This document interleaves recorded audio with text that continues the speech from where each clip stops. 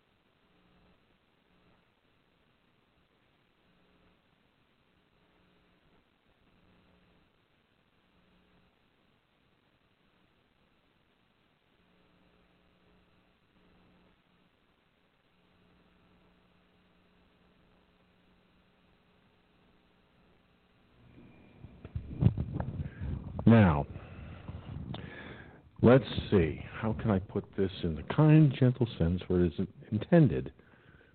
Howdy, partners! Guess who? For those of you who are watching on the video platforms, I'll be right with you. Hold on now. Just a second here. I had to go turn on one of the studio lights. I forgot to turn it on. I mean, wouldn't have made that big of a difference in the quality of the vid, but why take the risk? Now then, and now that we have, okay,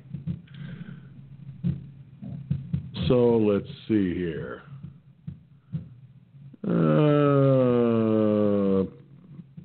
Yeah. Howdy, folks. All right. Now, I see two of my partners are sitting on the phone lines waiting. So I'm not going to keep them waiting. But maybe one more minute. I need to take a sip of hot chocolate first.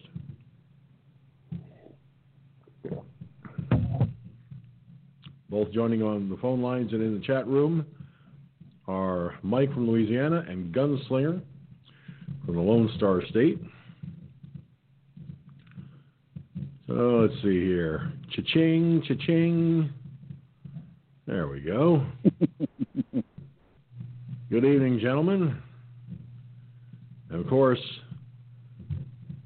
oh no, say it isn't so. Did she disappear on me? Cherokee Rose was watching. Let me double check here.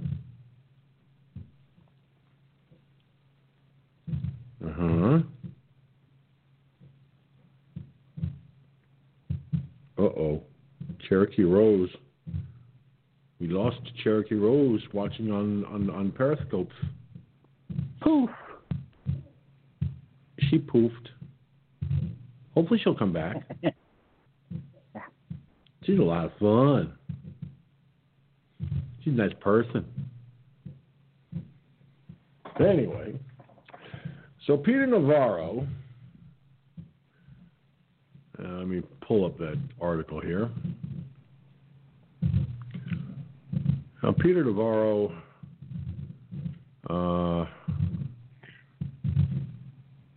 honestly,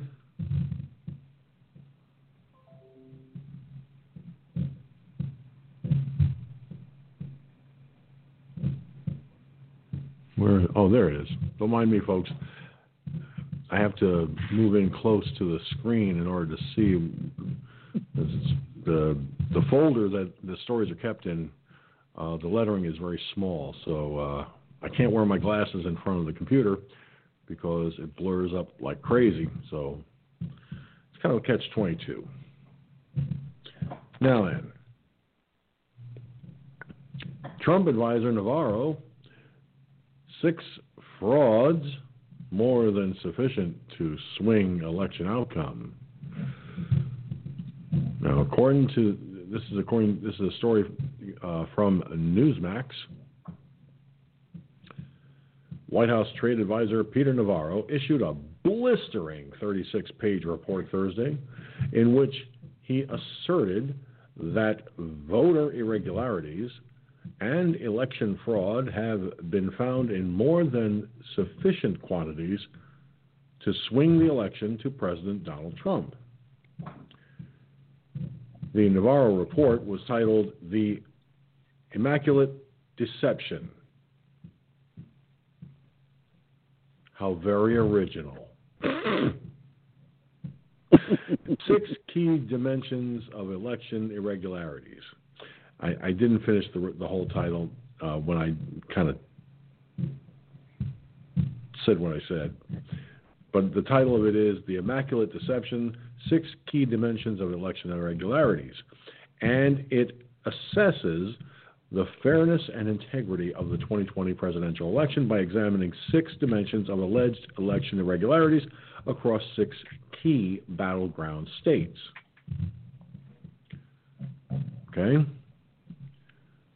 The observed patterns of election irregularities are so consistent across the 6 battleground states that they suggest a coordinated strategy to, if not steal the election outright, strategically game the election process in such a way as to stuff the ballot box and unfairly tilt the playing field in favor of the Biden-Harris ticket.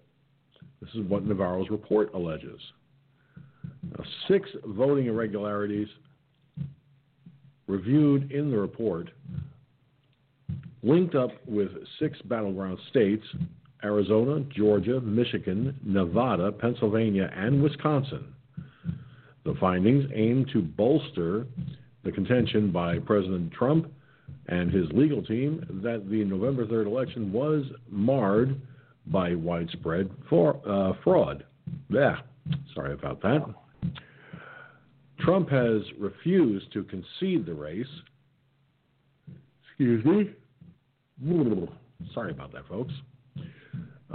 Trump has refused to concede the race, even as the Electoral College affirmed a victory by Joe Biden that's due to be certified by Congress on January 6th. Oh, I got something from One American News that may kind of change that. The 6 irregularities that are being alleged were outright voter fraud, ballot mishandling, contestable process fouls, equal protection clause violations, voting machine irregularities, significant statistical anomalies. While Democrat Party government,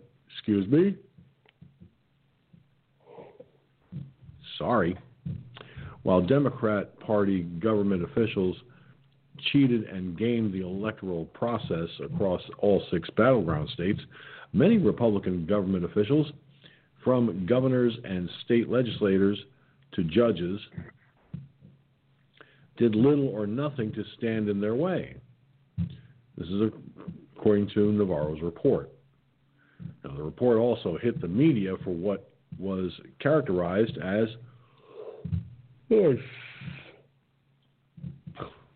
sorry, folks. Now the yawns are coming back, rapid fire, which is not helping me to stay awake. The report also hit the media for what was characterized as an effort, God, please, to downplay, mock, or ignore evidence of widespread voter fraud and election fraud. Now, in refusing to investigate a growing number of legitimate grievances, the anti-Trump media and censoring social media are complicit in shielding the American people, the American public, from the truth. And I have to yawn again. Christ. Now I lost my place. Where was I here? Shit.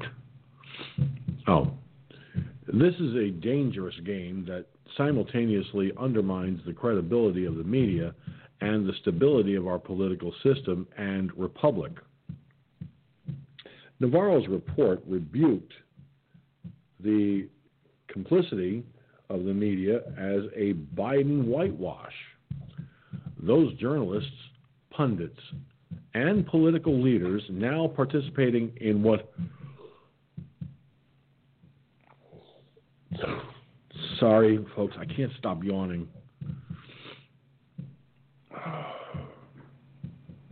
Let me start that paragraph over again.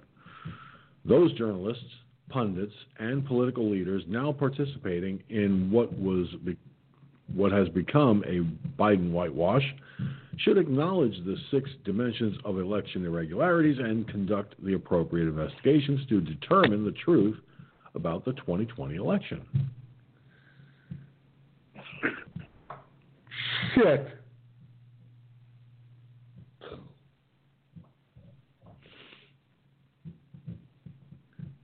If this is not done before Inauguration Day, we risk putting into power an illegitimate and illegal president lacking the support of a large segment of the American people. The failure to aggressively and fully investigate the 6 dimensions of election irregularities assessed in this report is a signal failure not just of our anti-Trump mainstream media and censoring social media, but also of both legislative and judicial branches.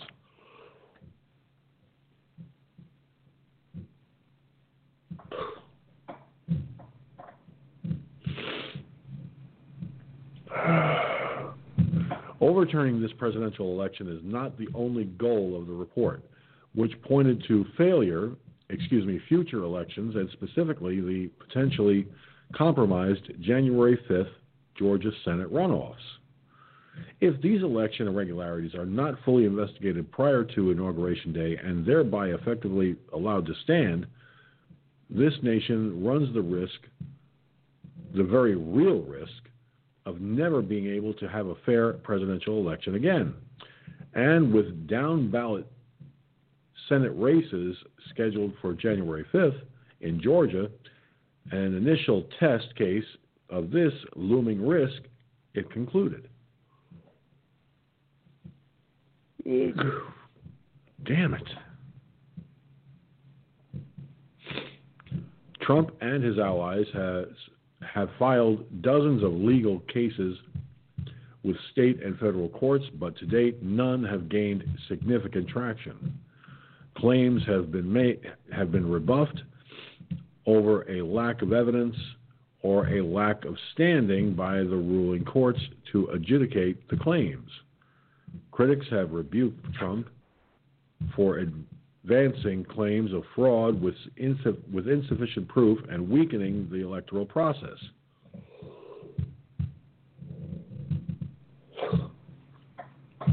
After the Electoral College backed up a Biden win this week, some top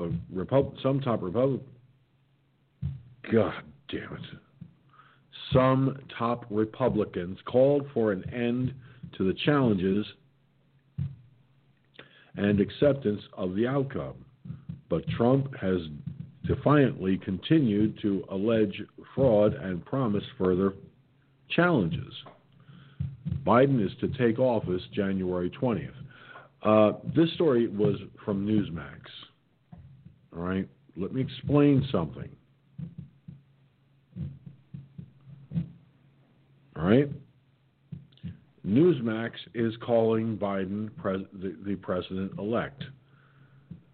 I didn't think they would do that, given the situation, but they have, and it's not right.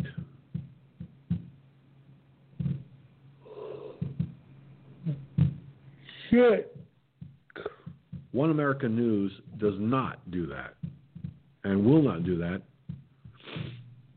given the circumstances. All right, guys, you heard the report, even in between all of my yawns.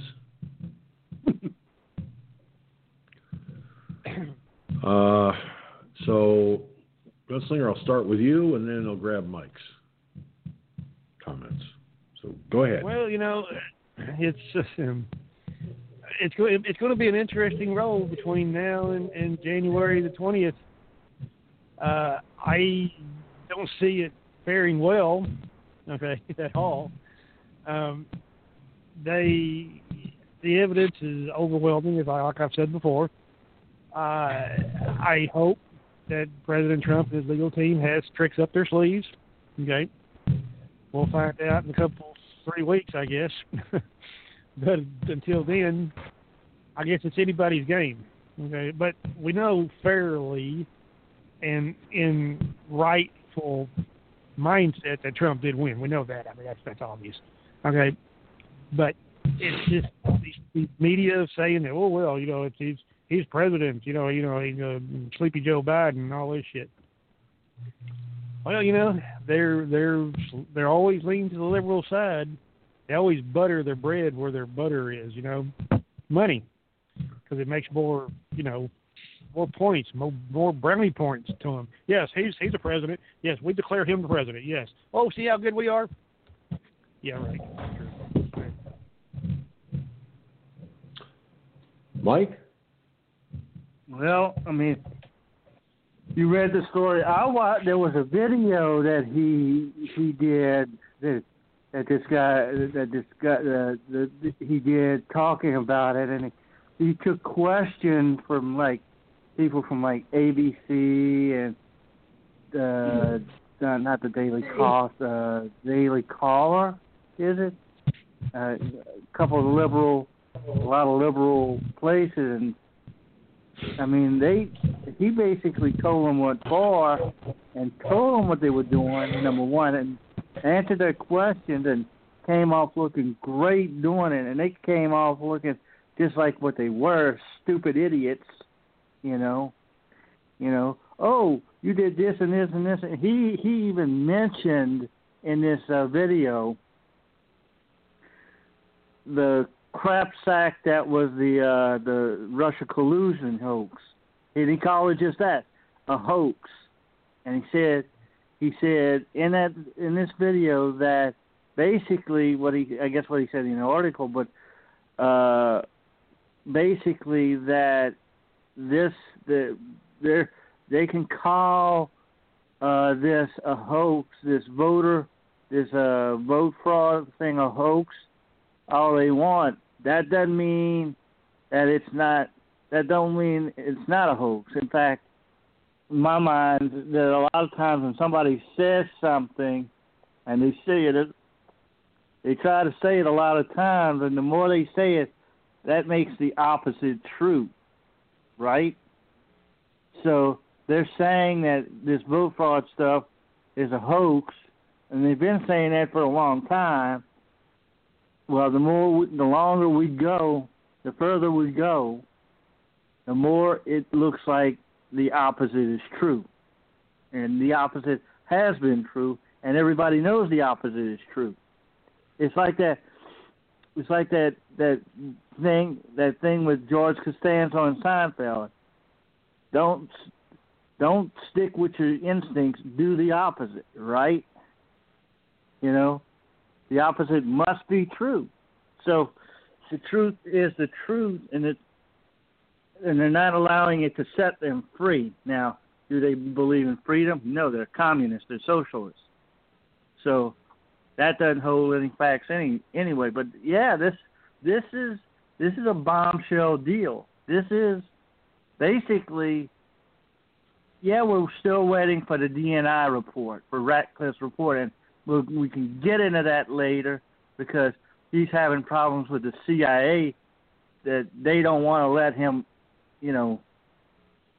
release it. But we can get to that. We get in that later, George. But this report by this particular guy, he's got the numbers, he's got the facts, and he's got the reality. I mean, numbers and the facts equal the reality. And we all know that the Democrats deal with numbers don't lie, but they make them lie, and facts don't mean anything. So he can say this all he wants. I mean, yeah, we Trump people are going to take it and run with it, right? And take every little word and say, and every little sentence and every little dot and say, yes, yes, yes. All this stuff happened, and here's the proof. That don't mean. I mean, here's the deal. They keep saying, well, you don't have any proof. What they're talking about is the courts haven't taken a good look at the proof. If the proof doesn't come out in a court case, in the court, then they say, well, it didn't happen. They can say it didn't happen. So this is a big deal. Back to you, George. Well, Mike, let's look at this thing from another perspective too. Okay, I think what you were trying to point out, and I posted the comment in the Mixlr chat room. Let me just state that this came from Sir Arthur Conan Doyle, the man, the man behind the Sherlock Holmes series of books and so forth. Once you eliminate let me try again. I'm so no, I'm exhausted. I'm really tired tonight. I even took a power nap and it didn't help. Thanks to the snowstorm and all the racket outside with the snow blowers constantly running around, I couldn't get a decent power nap in. All right. Now, it says, as it states, once you eliminate the impossible, whatever remains, no matter how improbable, must be the truth. So to the Democrats, decrying, you have, where's this is all BS, you don't have any proof, there's no evidence, yada, yada, yada. They need to remember that in a court of law, evidence is defined in several different ways. And one of those ways are in sworn affidavits. Okay? Numerous people signed affidavits under penalty of perjury and as to what they witnessed. The court's choosing not to do anything with it, however, does not negate the fact that there are sworn affidavits. The video, which, by the way, I have a video on rumble.com. In fact, I'll tell you what I'm going to do. I'm going to show that video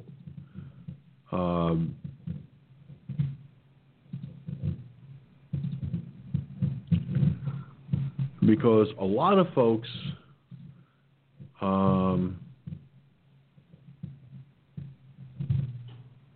and I need to bear with me. I'm going to mute this. I'll mute the audio, and let's see if I can bring it forward here to where it starts.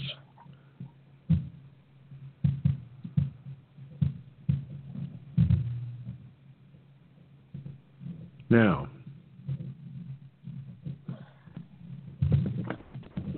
let me cue this up on. I don't believe this. I go to my OBS studio software, and the mouse did a double click and moved it and minimized it. When that happens, it freezes up my video broadcast. Shit! Nothing ever goes the way you want it to.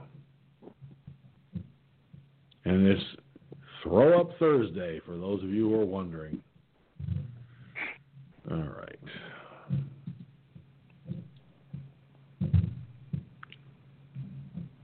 All right, here goes nothing. All right. Ooh, good-sized mouse image. I like that. Now, you'll notice there are 4 panels of video. This is from the surveillance camera footage at the State Farm Arena. Okay? Now, here's what makes this very important and very significant. During the course of this, I want you to pay close attention as I now attempt the impossible. I'll have to move that over so I can do this.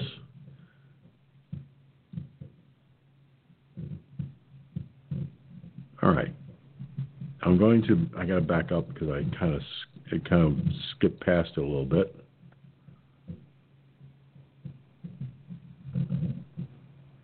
Now, I'm going to stop. I'm going to freeze that right there at that point. All right. Now, in the upper right corner video, pay close attention to this table with the black cloth draped over it. Underneath that table are more ballots. This was the night that a woman with blonde braids told everybody, at 10:30 at night, okay, we're done for the night, everybody's going home, blah, blah, blah. Only to end up, guys, a few people staying behind, at least 2 people pulling these extra ballots out from under the table and counting them.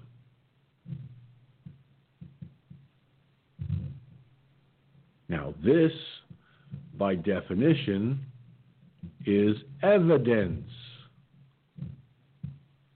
All right, now watch carefully. Those of you, if you're able to watch it on the video platforms, you're going to see people milling around, moving around, and watch that upper right corner video. Watch what happens, because eventually you're going to see what looks like suitcases on wheels. I have at least a couple of those. So that if I ever get a chance to travel again, I got something to throw some clothes in for traveling purposes.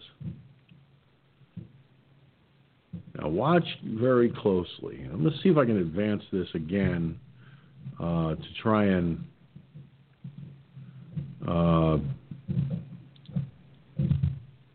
get to that point.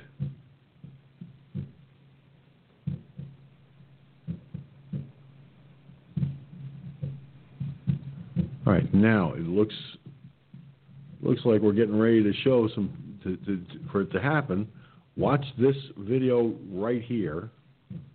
Watch this table very carefully. Now, for the people on the radio side, unless you're watching on a video platform, you're not going to be able to see what I'm talking about unless I give you the link. Well, I can do that too. Hold on.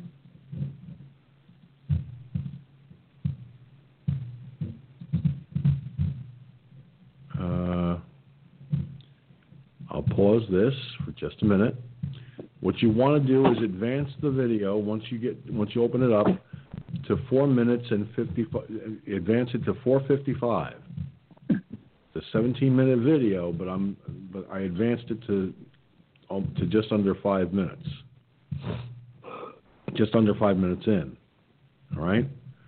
So, fellas, this is for the people in the Mixler chat room. That's the link to the Rumble page. All right. Now I'll let both of you let me know if you're actually going to look at this.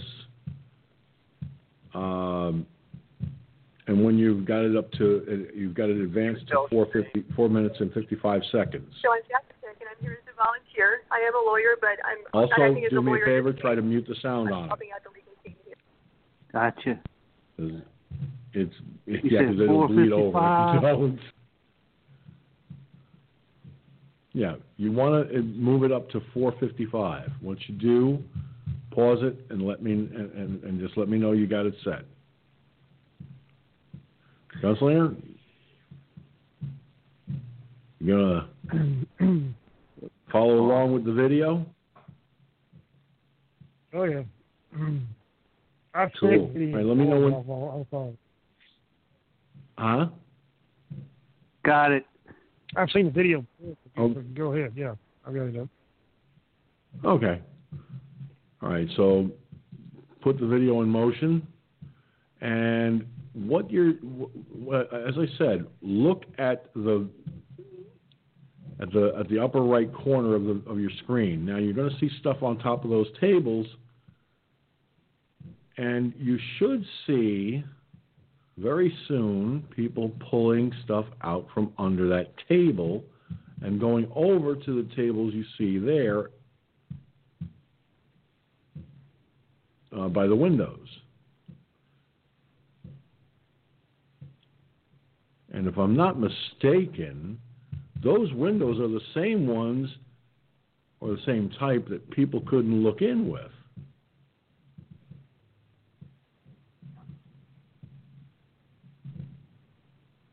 Mm-hmm. So,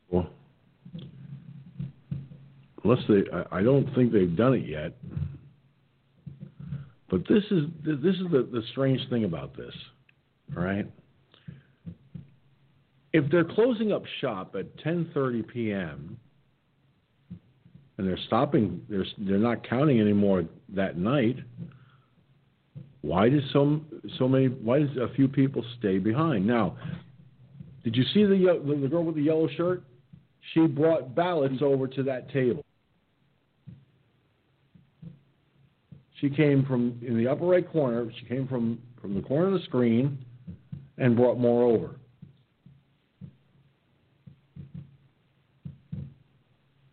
At this point, the counting was supposed to have stopped.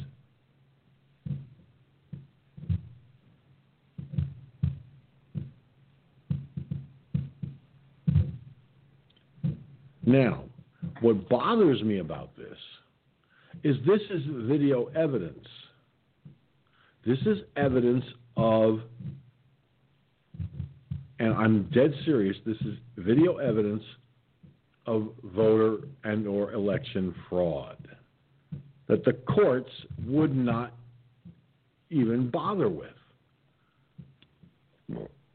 which doesn't make sense.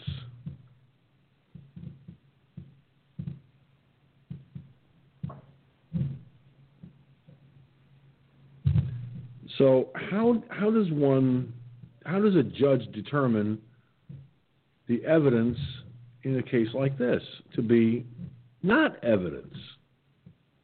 And yet it is.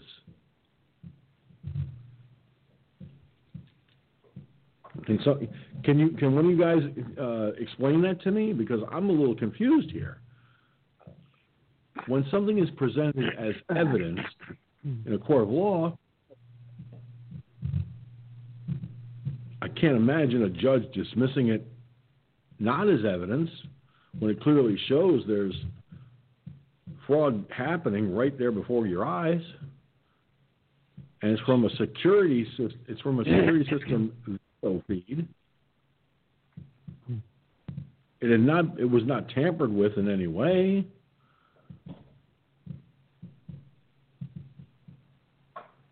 So it. No, go ahead. Yeah, go ahead, Gunslinger, please. Well, it's pretty simple that this judge is probably a Demo-rat judge. You think that they're going to go against their protocols, their buddy-buddy system? No. That judge probably looked at that and said, oh, no, we're not going to, no evidence there. These people are corrupt. I mean, you got to realize these judges, and that's including the judges too, they are corrupt as a barrel of Texas diamondback rattlesnakes, okay? Because if you can't see that there's some hanky-panky going on in there, and these idiots, these fools, couldn't probably look around and say, whoa, look at that camera up there, I better not try anything. They're doing it blank right out there for everybody to see. How stupid, again, can you get? You got a stupid-ass judge that can't obviously see his fucking damn big, long nose in front of his fucking eyes. And then you got dumbasses like this that are doing this, and they don't know what a camera is. Hey, man, I'm telling you, this is exactly why that the American people are getting more and more pissed off with this fucked up judicial system. And now with the Supreme Court, the ones that voted, not to hear the case. The other conservatives, they did vote to hear the case. Okay, the other jack-offs, liberals, I mean, there you go, liberals. The proof is in the pudding, isn't it? Good. Well, wasn't it Chief Justice John Roberts who made a comment not too long ago that he would not let Trump get reelected? I believe so. Yeah, I'll tell you something right there too.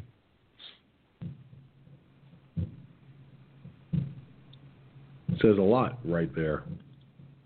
Mm-hmm. All right, I'm going to switch off of the video here. But I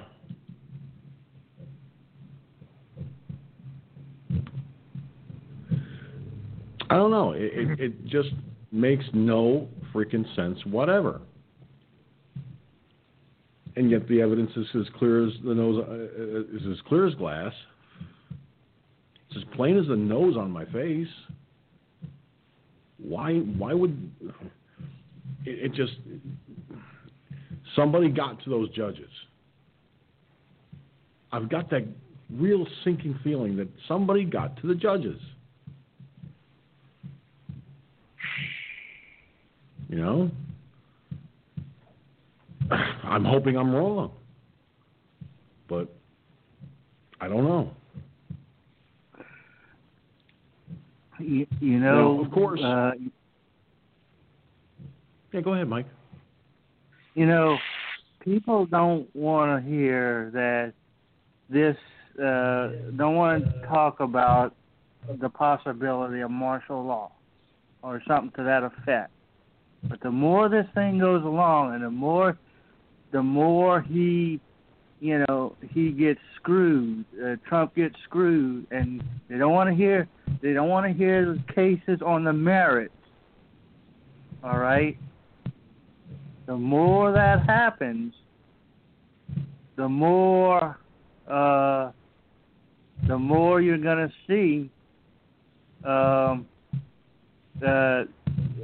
the more likely you're going to see him start to think about, I'm going to call martial law and get this thing done, and find out what happened here. We know what happened, right? He can't, in a situation like this, he cannot use martial law. I don't know who told you that he could, but whoever told you that is a tool in his toolbox for this situation is telling you incorrectly. Martial law cannot be used because of voter and or election fraud. It's just not. No, it can't happen. Well, essentially, if he invokes that executive order, that's what it is. Essentially,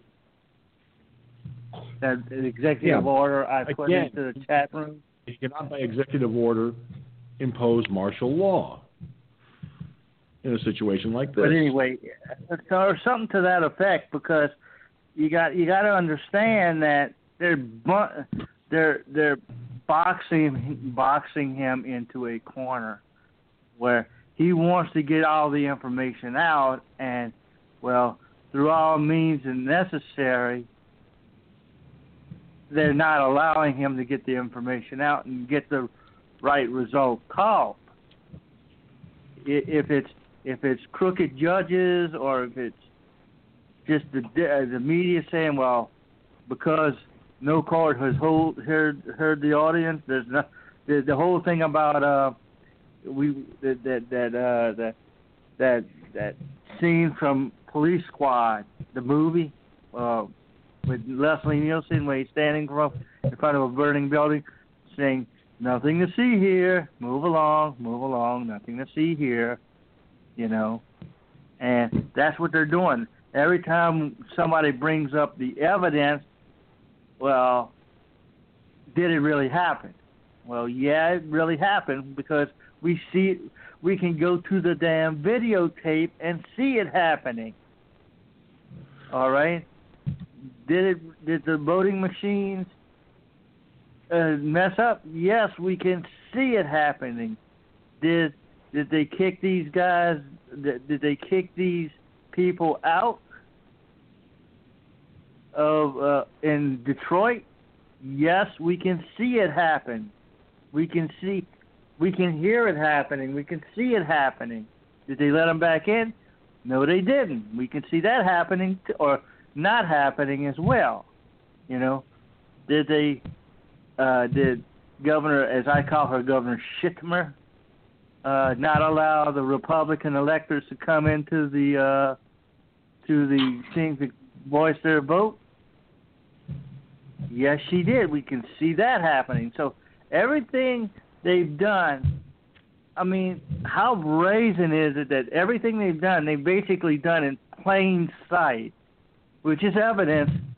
We can both agree. If somebody does something in plain sight, you know, if George Sensor goes to your local I don't want to say 5 and 9, your local convenience store, and sticks them up, and they have a camera there, and the place is well lit, and you draw your gun, and you say, "Give me all your money," and they can see you, and they can see the gun, and they can see you, and they can see what you're wearing, and you're not wearing a mask, or you're not covering your face to obscure yourself from being readily identified. There's your evidence. George Sensor walks into the convenience store. George Sensor has a gun. George Sensor walks up to the counter and says, "Give me all your money." There's your evidence. All right? That's what we have here. We see the evidence of these guys curing these ballots. We see the evidence of these guys. Even to some extent, you see the evidence of, and I don't know if you have this clip on your Rumble page, of the guy pulling the suitcase out from underneath the table and taking the ballots. It's part of that surveillance video. Yep. Yeah, so taking it out from underneath the table and moving it to the other table and basically opening it up and taking whatever's in there, and we assume, probably rightfully so, that what's in that suitcase is, or that tote or whatever it is ballots. Is manufactured ballots, right? So there's your evidence. It's right in front of your face. It's right in front of these judges' faces, and they refuse to see it. They refuse to let it be heard in their courts. I mean, crooked. I mean, they're contributing. I don't want to say contributing to treason, because it's, you know, because it's that. But, you know, you could probably say that, conspiracy to commit treason, whatever. But you could probably have Trump sued John Roberts at a point in terms of suing, because He should have heard that. They should hear the case that you got, Barrett and all these other people. Well, the conservative side. And look, fucking John Roberts is not a conservative. He's not. He's not a Republican. He's not a conservative. He's a liberal. All right? He's a Democrat with the R behind his name. He's a liberal. And of course, he comes from he's a Bushy, and the Bushes are somewhat liberal, but that's neither here nor there. John Roberts should have shut the hell up and heard the case and heard the evidence.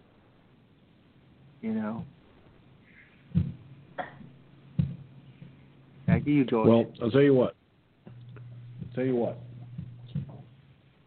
I have here a clip from One America News that I'm going to play in just a second. I have to make sure I get the right one, though.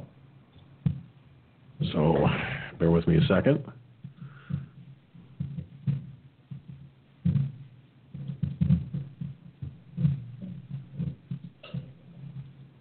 Damn. Almost screwed up that one.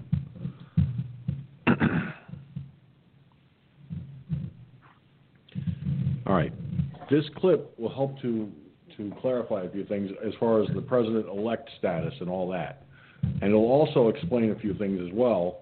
So pay close attention to this clip. I want to get your opinions, guys. So here we go. Where is it? There it is. And here we go.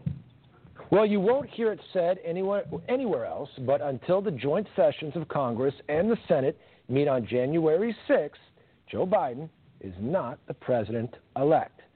When America's Pearson Sharp has more on President Trump could still be declared the winner. No matter what the mainstream media tells you, Joe Biden is officially not the president-elect. Average Americans see headlines like this everywhere they turn, and they lose hope. But there is still reason to hope. No matter what the media says, Joe Biden or Donald Trump or anyone else will not be president-elect until the electoral votes are counted by the joint session of Congress on January 6th. Until that time, and considering the massive scale of voting fraud being reported, it is irresponsible for any journalist or news organization to declare that Joe Biden is the undisputed winner. Constitutional lawyer Bruce Fein spoke with One America News, and he said it's quite possible for the joint session of the House and the Senate to reject sufficient electoral votes for Biden. Monday's certification of the ballots means nothing, especially since Republicans in key battleground states also submitted their votes certifying President Trump as the winner. With two sets of electors, state legislators in Michigan, Pennsylvania, Georgia, Wisconsin, New Mexico, Nevada, and Arizona, the majority of which are controlled by Republicans, by the way, will have to choose which electors to send to Washington, D.C. on January 6th. It's also worth mentioning that last week, a committee met and was tasked with announcing who the official president-elect is. They couldn't do it. Called the Joint Congressional Committee on Inaugural Ceremonies, their first order of business is always to pass a resolution declaring who is the president-elect. But this time, when they put it to a vote who was president-elect, they deadlocked 3 Democrats to 3 Republicans. This has never happened before. It's the first time in the committee's history that they haven't declared a winner. Furthermore, come January 6th, if one House member and one senator object to the certification, which could be based on the voting fraud or any other reason, then Congress must decide the winner. If they can't come to an agreement, then they must fall back on the 12th Amendment for a contingent election. The vote would then be per senator, with Vice President Mike Pence, as the president of the Senate, being the deciding vote if necessary. The House will also need to vote with only 1 vote per state, meaning the Republicans will have 30 votes while the Democrats will only have 20. This is a very real and very possible scenario that we could see unfold this January. And it's not like this hasn't happened before. Democrats scream and shout about how President Trump is not conceding and that's a threat to our democracy. But back in 2016, Democrats were doing the same exact thing. Democrats in the House objected to the electoral votes for Donald Trump in a handful of critical battleground states, including Alabama, Georgia, Florida, Michigan, Texas, Mississippi, and both North and South Carolina, all with the goal of overturning the election. They did it again back in 2005 with Senator Barbara Boxer trying to strike down the electoral votes in Ohio to keep George Bush from winning. So, Democrats today have no ground to stand on and accuse anyone of violating the Constitution for doing the same thing they did in the very last election, something that is provided for and made explicit in the Constitution. For all these reasons and more, One America News will officially not be calling Joe Biden the president-elect. And aside from the Epoch Times, which isn't calling the election yet either, you won't hear that anywhere else. We are the only broadcast news network out there with the integrity to report that this election isn't over. Fox News caved, to no one's surprise, but so did all the other so-called conservative media organizations, including Breitbart and even Newsmax.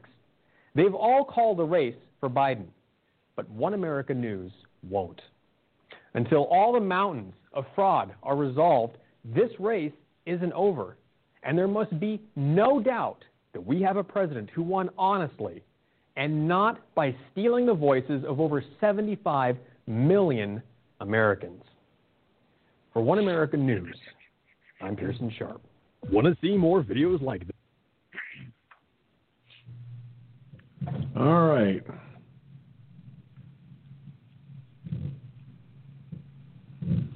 So, you heard what was said?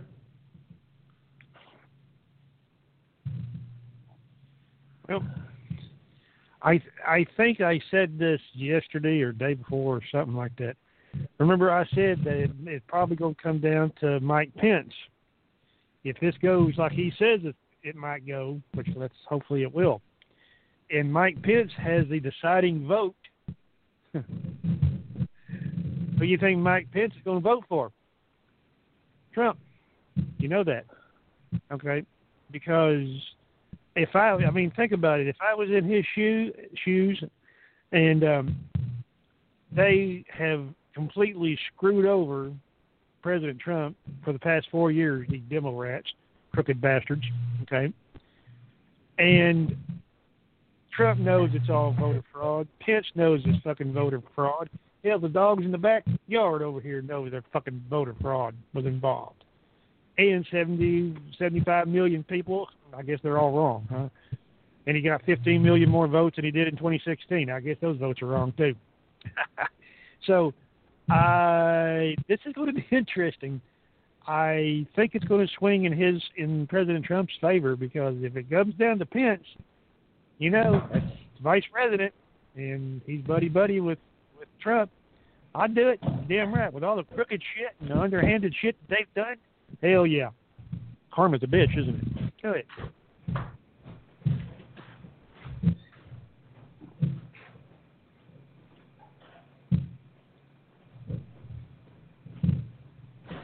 Mike? And to further accentuate what he just said, not only is it Pence, but from what I'm hearing, we're going to have several people, both from the Senate side and the House side, stand up and say, we don't like the fact, these electors shouldn't count, because we're contending for this election and there's fraud. And we know there's fraud, and these guys are going to vote for a criminal, a fraudster, to put him into office. They're going to stand up and on the House side 3 or 4, 5, 6 Republicans, and on the Senate side is people like Rand Paul, Ted Cruz, Mike Lee, the usual good guy suspects. Yeah, we're not going to get fucking Mitt Romney because he hates Trump because Trump won his election and Mittens didn't. Couldn't get the job done. Susan Collins and Murkowski and all these other idiots. I don't know about them, but I know those particular guys are going to do something and stand up and say, no, we're not going to accept these particular electors.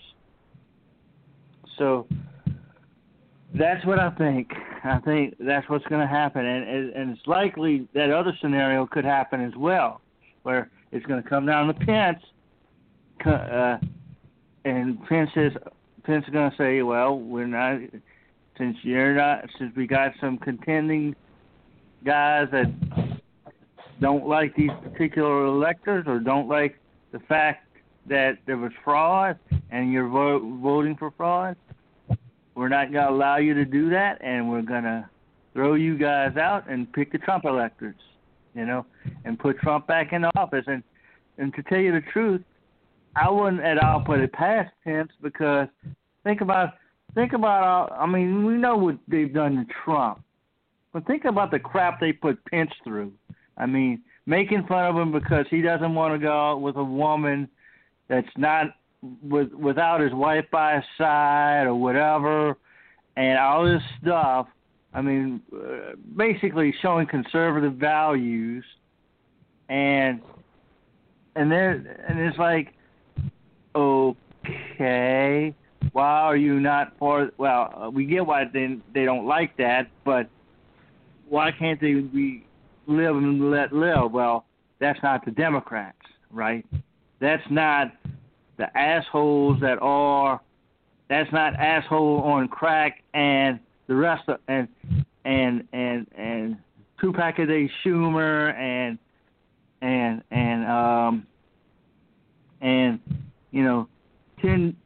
56,000 drink a day Pelosi, so that's not going to happen with those people. They can't afford to let the fraud be found out or be ferreted out and be exposed because they want this. They've been pointing toward this for years, for decades, this type of thing. Now, you can make an argument that they pulled this too soon, but maybe they were getting desperate because they could see that he wasn't going to lose, right? That Trump wasn't going to lose. And they wanted him out, and they wanted him out bad. Back to you, George. Well, the Democrats, from the day he came down the escalator, though they didn't know at the time that he would end up being the Republican candidate in 2016, because there was a field of some 17 Republicans vying for the nomination at the time. But as they started falling by the wayside, one right after the other, the Democrats began to see the writing on the wall, and they thought, okay, we need to do something. We need to stop him. And whether it was Trump or Rand Paul or Ted Cruz or George Pataki or whoever was running for the nomination at the time, it could have been any one of them. So, it's the fact that they especially gravitated to Trump once he did secure the nomination for 2016. They knew all too well that unless they did something to stop him and so forth, Hillary didn't stand a snowball's chance in hell, because his popularity was outstanding. Now, as Gunslinger likes to point out all the time about the rallies and stuff, and he had the numbers far more than Hillary did. Now, the one thing that I keep up front is the number of people at the rallies does not equate to the number of votes necessarily, but it is kind of a catalyst in a sense. It gives you a rough idea of how many people are going to vote for this person. And look what happened. He won the election.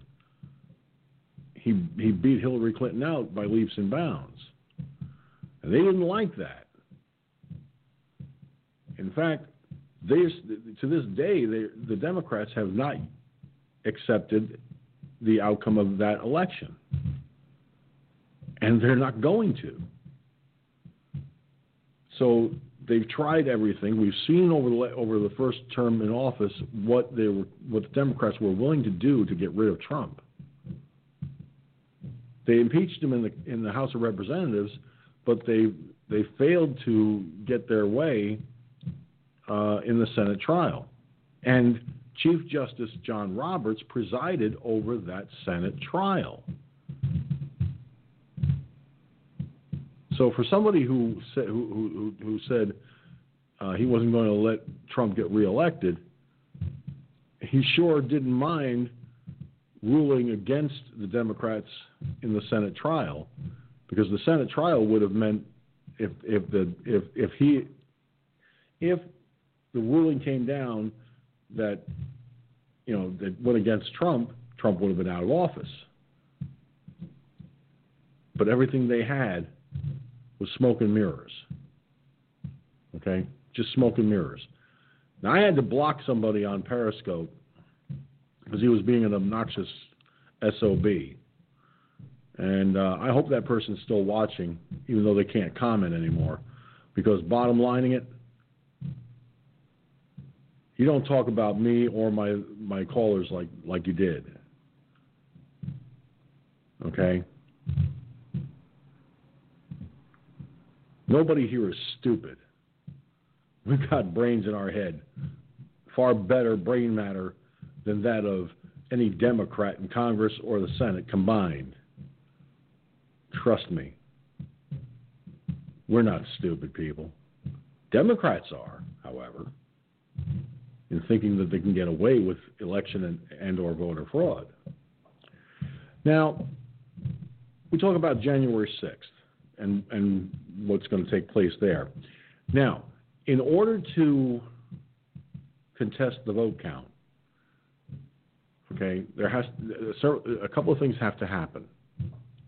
Well, Senator-elect Tommy Tuberville is set to object to the electoral votes on January 6th. This is according to One American News Network. Now, Senator-elect Tommy Tuberville, a Republican from Alabama, may be joining Republican efforts to challenge the Electoral College vote count on January 6th. According to reports on Thursday, Tuberville is likely to join Representative Mo Brooks, also a Republican from Alabama, in this effort to push against votes for Joe Biden. When both chambers of Congress meet, Brooks indicated he plans to reject the Electoral College vote submissions from states with flawed election systems. Brooks also noted it is within Congress lawful authority to accept or reject Electoral College submissions from states that are not worthy of their trust. Okay?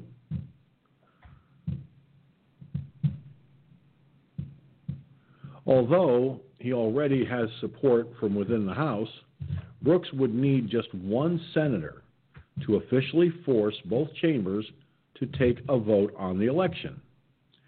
Rumors have circulated that Senator Ted Cruz, Republican from Texas, and Senator Rand Paul, Republican from Kentucky, may join in on these efforts as well, although neither has confirmed these plans.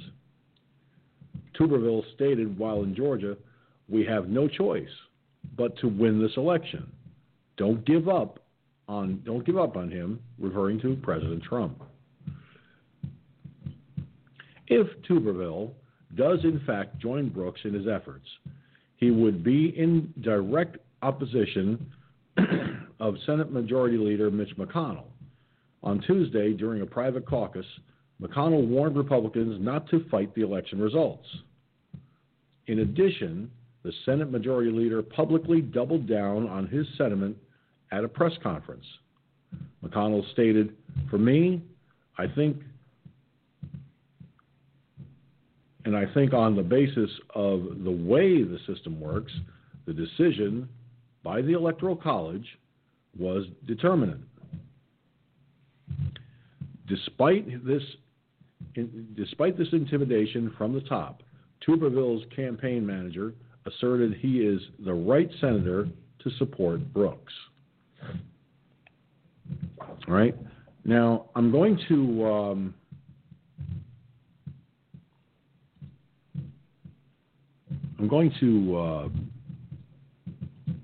refer back to that One American News video for just a moment, and I'm going to do this in a way that the audio doesn't bleed over from the broadcast computer, because it's a graphic that I need to look at. So let me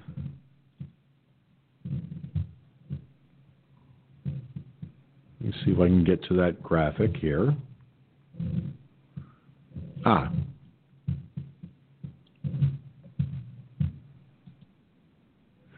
right, hold on.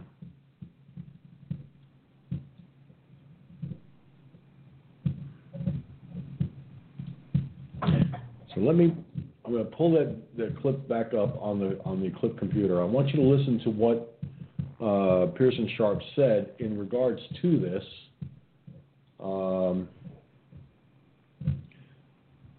And it has to do with if it's contested like this, and it has to go to a vote from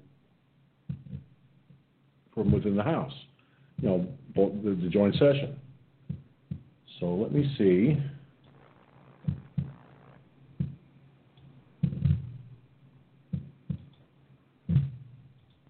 For a contingent election.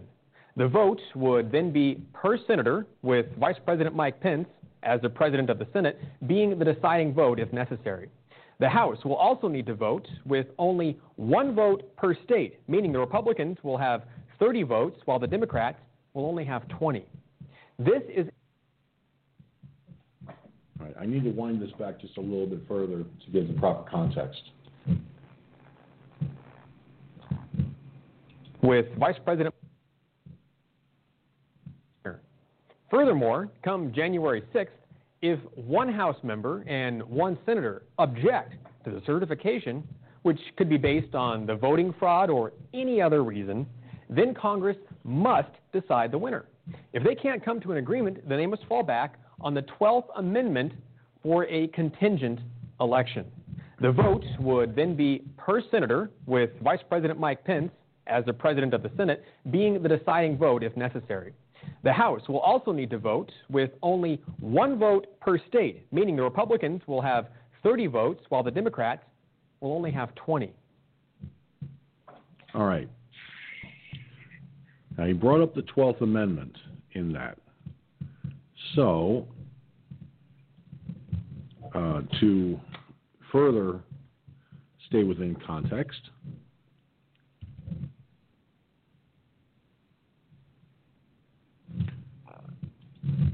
I'll pull up information on the 12th Amendment. It says here, the electors shall meet in their respective states and vote by ballot for president and vice president, one of whom, at least, shall not be an inhabitant of the same state with themselves. They shall name in their ballots the person voted for as president, and in distinct ballots, the person who voted for the person voted for as vice president. And they shall make distinct lists of all persons voted for as president and vice and all persons voted for as vice president.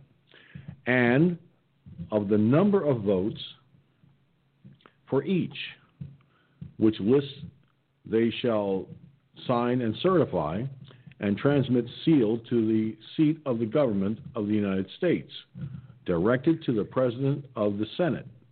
The President of the Senate shall, in the presence of the Senate and House of Representatives, open all the certificates, and the votes shall then be counted. I need to increase the size of this because I'm having trouble seeing this clearly. There we go. The person having the greatest number of votes for president shall be the president. If such number be a majority of the whole number of electors appointed, and if no person have such majority, then from the persons having the highest numbers not exceeding 3 on the list of those voted for as president, the House of Representatives shall choose immediately, by ballot, the president. But in choosing the president, the votes shall be taken by states. The representation from each state having one vote, a quorum for this purpose shall consist of a member or members from 2/3 of the states, and a majority of all the states shall be necessary to a choice. And if the House of Representatives shall not choose a president whenever the right of choice shall devolve upon them, before the 4th day of March next following, then the vice president shall act as president, as in the case of the death or other constitutional disability of the president. The person having the greatest number of votes as vice president shall be the vice president. If such number be a majority of the whole number of electors appointed, and if no person have a majority, then from the 2 highest numbers on the list, the Senate shall choose the vice president. A quorum for the purpose shall consist of 2/3 of the whole number of senators, and a majority of the whole number shall be necessary to a choice. But no person constitutionally ineligible to the office of president shall be eligible to that of vice president of the United States. In a nutshell, it's going to come, if it comes down to this, what you just heard said by Pearson Sharp from One American News, it very well could come down to if it comes down to this, President Trump stands a chance of being the president of the United States, and Mike Pence remaining as vice president. Gentlemen, you heard everything. You heard all of this. Now the question I relate to you is, what do you think? Well, it's pretty clear.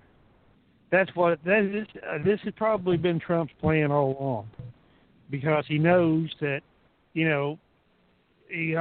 went up to the Supreme Court. Okay, that was a debacle. Okay, not even started. Okay, so he's going to have some tricks up his sleeve, and I think this is one of them. Okay, because if it goes this way, which I'm looking at, it's more looking like it's going to. Look what he said. The vice president will have the deciding vote. Oh me, who is vice president?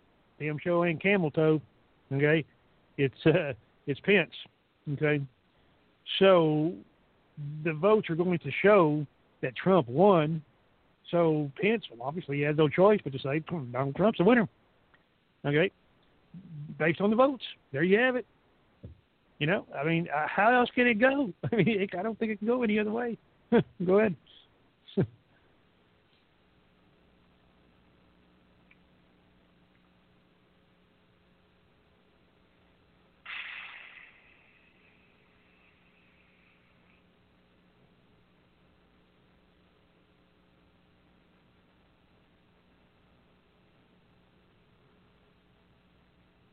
No, George. Mike, are you there? I'm here. I got Okay. you. I muted myself. Okay. But yeah, I mean, I can't argue with One American News, and now I can't argue with Gun. Gun's right. They're both right.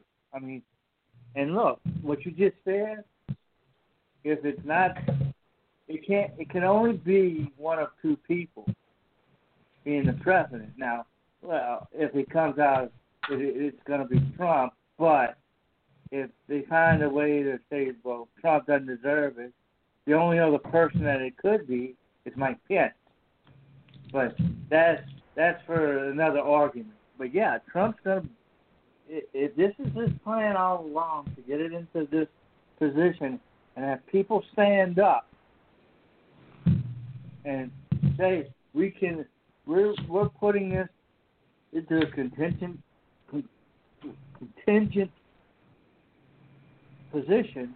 We don't like these votes come from corrupt places, you know, and we tried to get relief from the courts and it didn't work and all that stuff. Now he's not gonna say all that, but you know, that's in between the lines and what Pence is gonna do, probably end up doing. So, and look, there are some people that say, well, Pence is going to go, well, no, he's going to somehow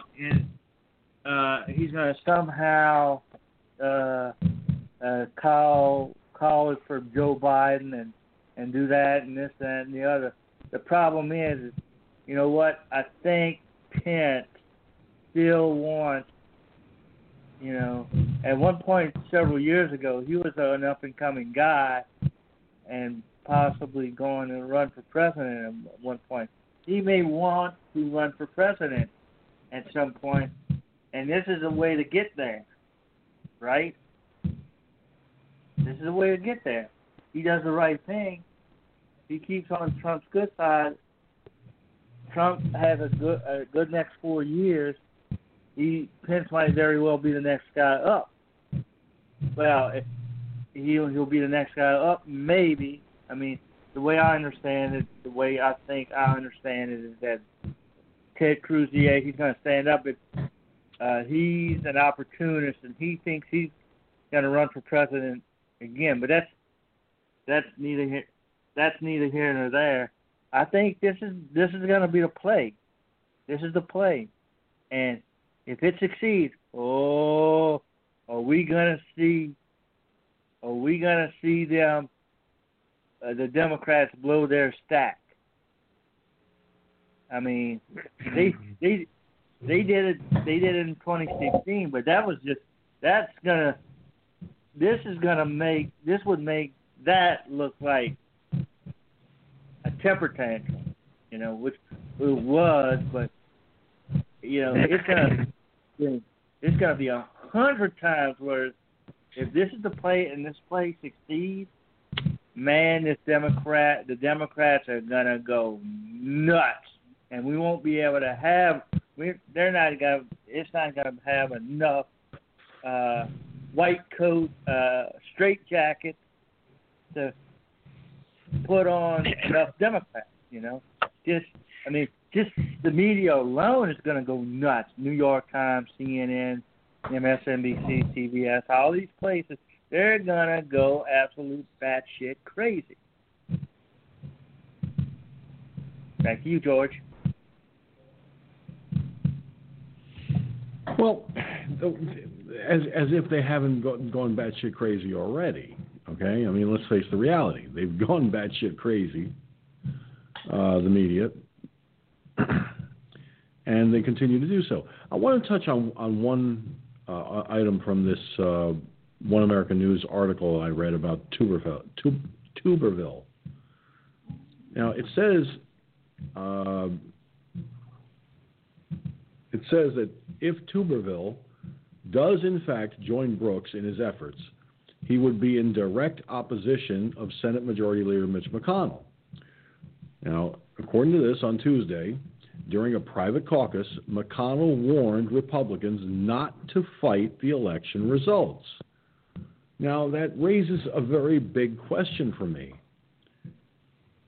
If you're going to sit there and tell Republicans not to fight the election results, are you saying that there was no election fraud, that the evidence presented, the affidavits that were signed as evidence don't matter? What is going through Mitch McConnell's mind? What has he gone? What has he gone the way of the liberal? Though I doubt it. But I think the man is not thinking with all oars in the water. Am I the only one that sees this? That he's just going to kowtow and capitulate?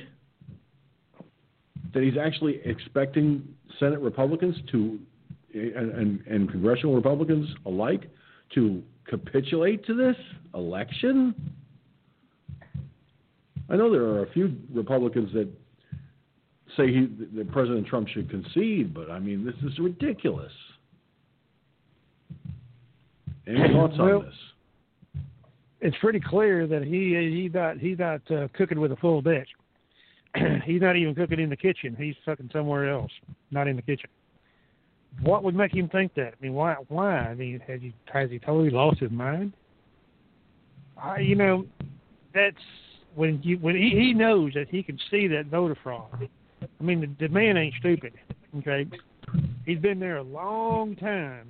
He's seen many elections, and if you can't see voter fraud as much as his level of experience is in that, right up there, right in the middle of it, okay, all these decades, gad. Maybe you should be, putting the old 6-gun up there and hanging it up on the wall there, bud. Because you ain't hitting on all 6. Go ahead.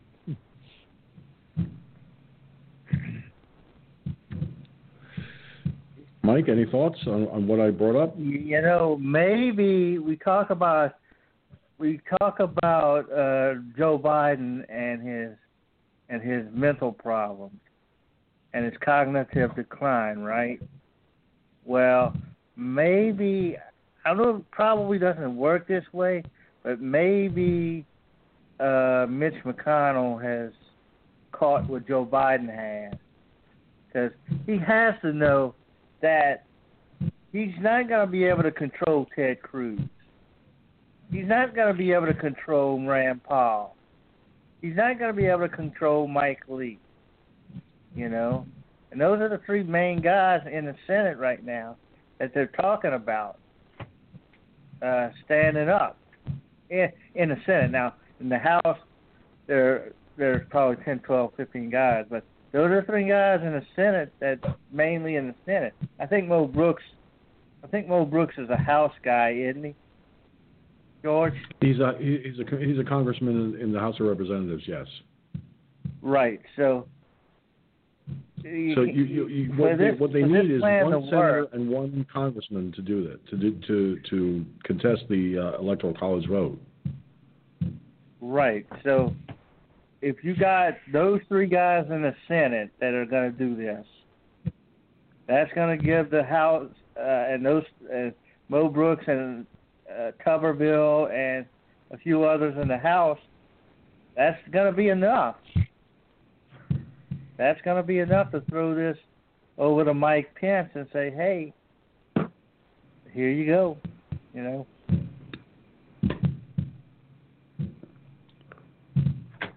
Well,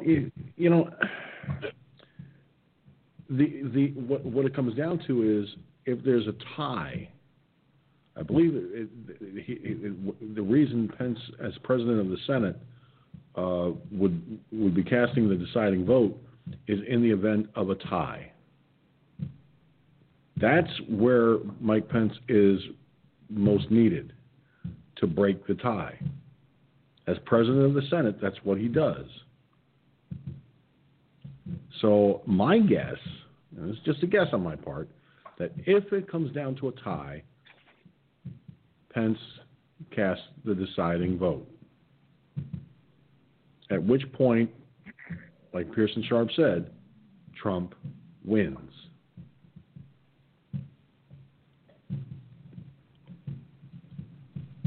But only time will tell as to what will be on that deal.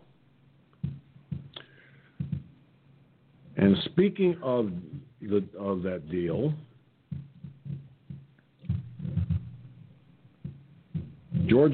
the Georgia Secretary of State announces statewide ballot audit. Now check this out, everybody. Georgia's Secretary of State has relented and announced a statewide signature matching effort for the November election. President Donald Trump's campaign claimed voter fraud and has requested that Secretary of State Brad Raffensperger order such an audit since the election ended. Signatures for absentee ballots in all of Georgia's 159 counties will be reviewed. This is per the Washington Times.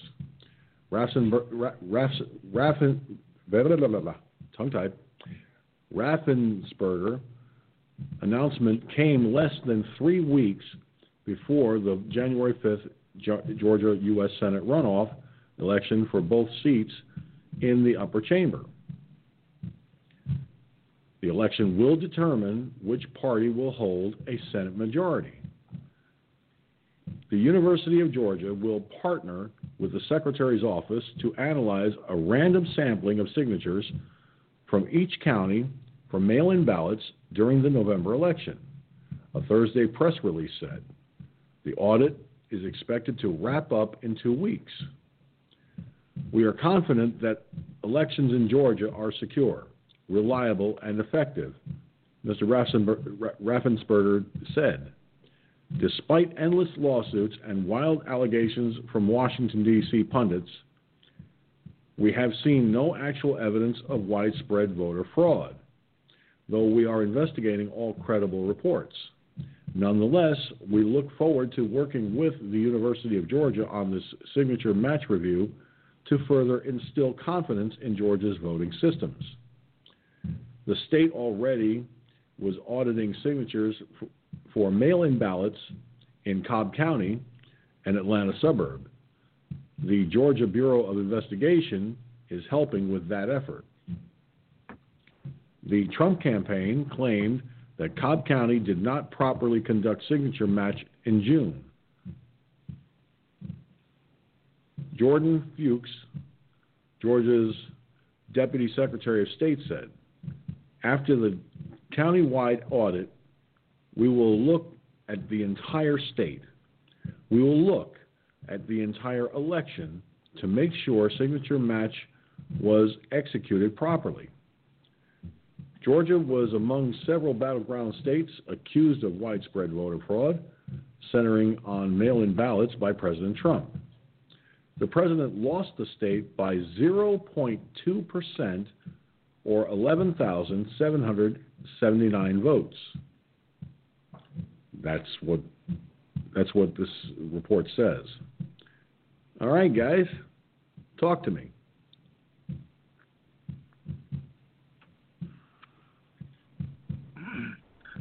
Well, at least we know one thing. Pressure works. You know, the guy got put under pressure to do this. This Raffensperger or whatever, Raffensperger, he's been under pressure. Now he's going to do this. Now, will it yield anything? I think it's likely that it might yield something, you know, because, I mean, look, dead people voting and people that don't live in the state voting and people that voting for other people, you know, and, you know, everybody's signature is unique, right? And if I try to sign and go vote as George Sensor, they're going to know. All right? Because my signature, my handwriting is different from George Sinser's, just like it's different from, it's not Guns, Mark Ashcraft, and like it's different from Cherokee Rose, you know, and like it's different from anybody, you know. Everybody's signature is different. You can tell, you know, and especially if you're trying to sign for a dead person, right? That dead person, can't dispute it, but the family can.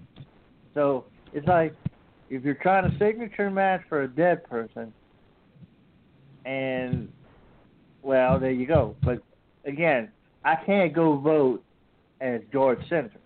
They're going to know, you know, and they should rightfully know. If I go to my local polling place and I sign my name, George Sinser,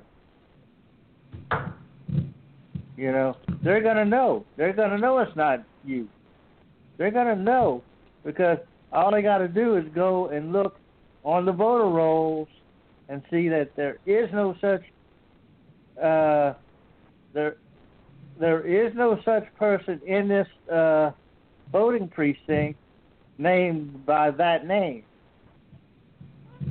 All right? And they got to say, okay, then if there's no such person, who's just signing this guy's name? And they're going to come after me, and they're likely going to throw me in jail for doing that, right? And rightfully so. So that's the play there, to match these illegal voters' names, and try and see who's illegal and who's not. And that's the play, and rightfully so. If they didn't do that, then they skipped a step, and they just went and said, we're gonna certify this election, right? So that's what's happening. Back to you, George. Yeah, I mean, obviously, if someone's trying to sign my name in another state, one, I would have to be registered in that state. Now, the question becomes, how did I get registered in a state I don't even live in? That would be number one.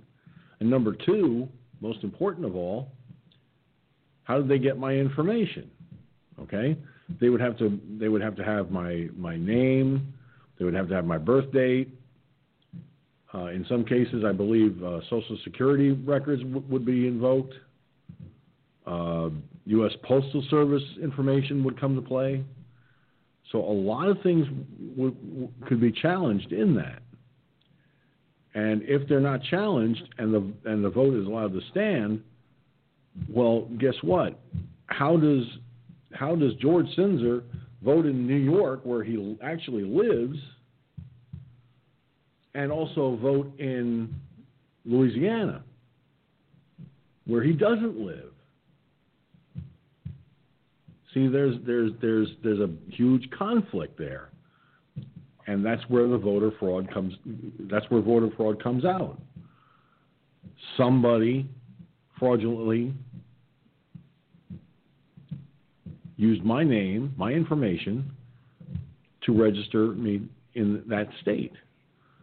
And when the cards are dealt on the table, the one that's going to have the winning hand is going to be law enforcement, because they're going to be going after the person who made out that fraudulent voter registration and signed that name. And I think this likely, fellas, and follow with me on this. I think it's very likely that all of the allegations that President Trump has made,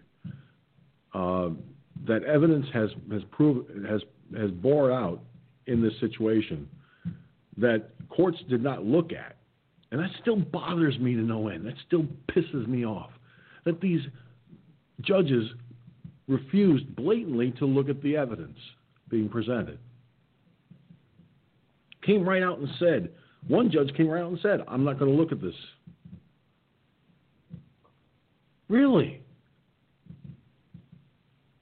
So you're going to dismiss out of hand affidavits signed by eyewitnesses, okay, of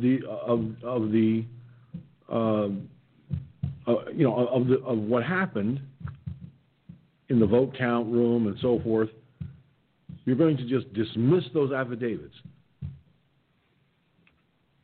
Are you now saying, is that judge saying, without actually saying the words, that these people committed perjury? No, because then it would mean those people would have to be arrested. Obviously, those people weren't arrested. So now the big question comes to mind: what is the reason for a judge or any judge to just blatantly say, not going to look at this? Look at the surveillance video. When the guys pull those suitcases out from underneath the table and start counting the ballots that are contained in them. How is that not election fraud? When they told everyone they were done counting for the night at 10:30, just a short time later, when everybody's gone, all of a sudden the ballots come out from under a table and they start counting them. How is that not election fraud? So for a judge to blatantly just dismiss it out of hand, like I said before, I got a sneaking suspicion somebody got to them. That's just a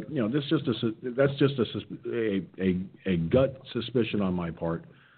I can't prove it, obviously, but there's an old saying: eventually, it all comes out in the wash. So,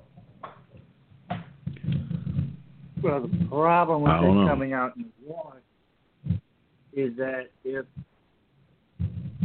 it's got to come out in the wash as fast as possible, because if he gets in there, if he gets in there, it's going to disappear.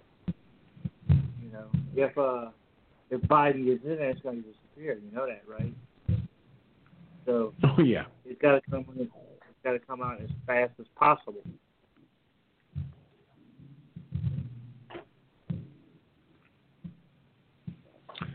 Well,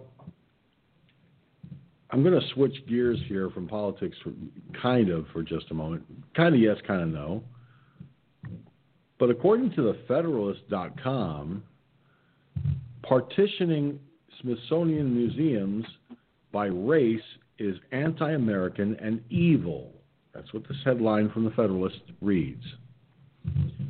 Check this out, fellas. I think you're going to find this most curious. Senator Mike Lee took on fellow Republicans and the corporate Democrat press last week by blocking a bill that aims to establish a Smithsonian museum focused on Americans who identify, get this, as Latino. Senator John Cornyn, Republican from Texas, and Senator Bob Menendez, Democrat from New Jersey, are co-sponsors of the legislation, along with 234 House Democrats and 61 House Republicans. So Democrats are just stuffing the measure as an earmark into the current budget omnibus monstrosity.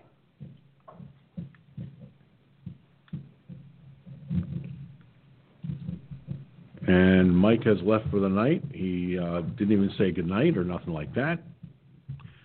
Thanks a lot, Mike. Nice talking to you too, pal. Yeah, I hate when he does that. It's rude. Now, Republicans and Democrats passed a similar bill through the House in February for a Smithsonian Museum of Women's History. Both of these initiatives are confusing because the Smithsonian's are already stuffed full of identity politics. A jog through their halls will uncover to anyone that they bend over backwards to feature anyone besides white males, even if their work is not equal in stature, quality, or importance. Recall the last Smithsonian news cycle was driven by it claiming in education materials that hard work, politeness, the nuclear family, and self-reliance are inherently white concepts. Really? Like every American institution, these have been destroyed from within by a refusal to say no to social justice warriors. Social justice warriors don't need any new museums. They already control nearly all the ones that currently exist. More museums for today's politically favored marketing profiles is not just a redundant idea, they are anti-American and morally wrong because they further the popular racism of today's leftist identity politics. And it is long past time for Republicans to get woke on this issue and realize that identity politics is a deadly weapon against their own voters and our country as a whole. Let's understand something right at the outset.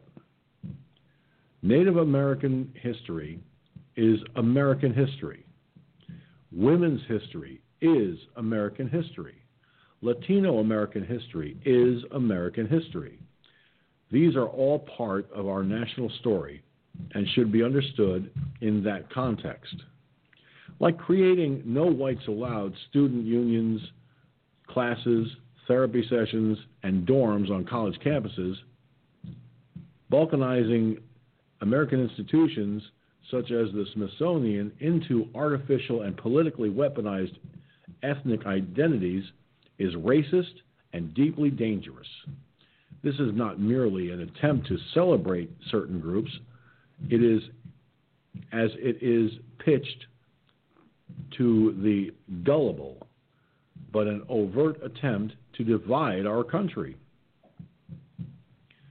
We live in an era where people are picked for a president's cabinet and vice president, not to mention scholarships, media positions, CEOs of companies, government contracts, special legal protection, and college entrance, due specifically to the color of their skin.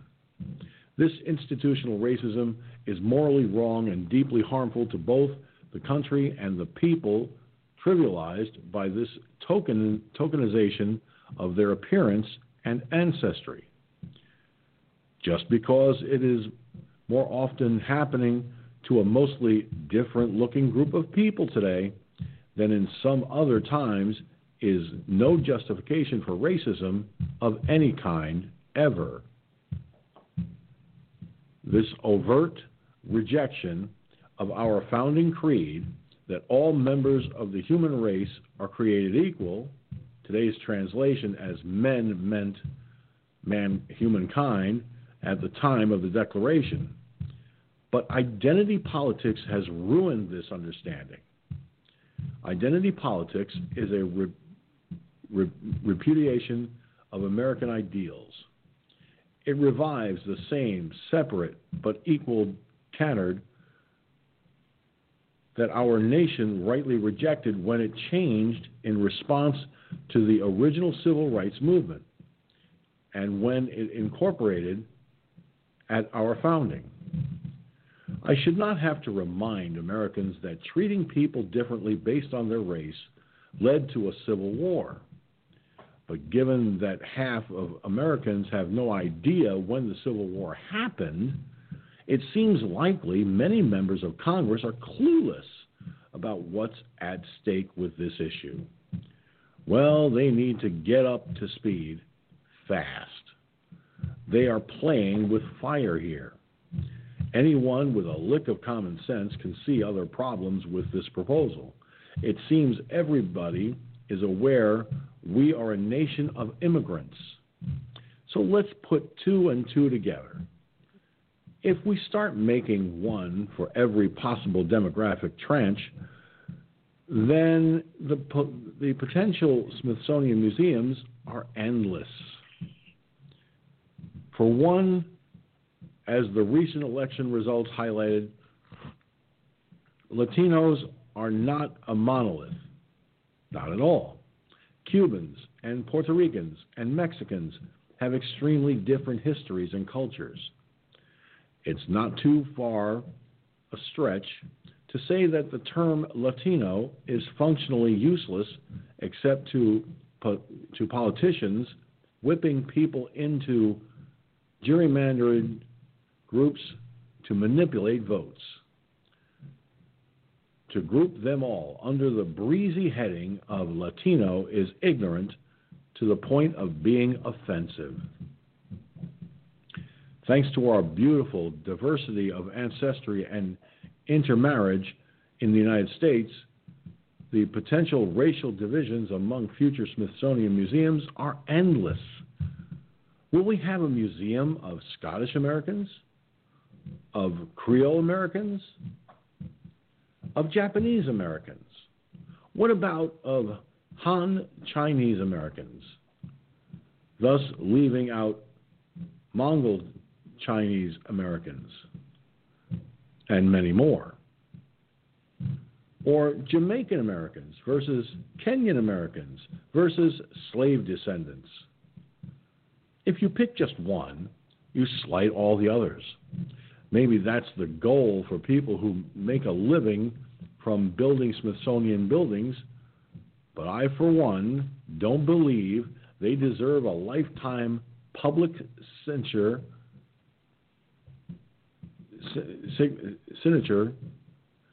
at the expense of national harmony.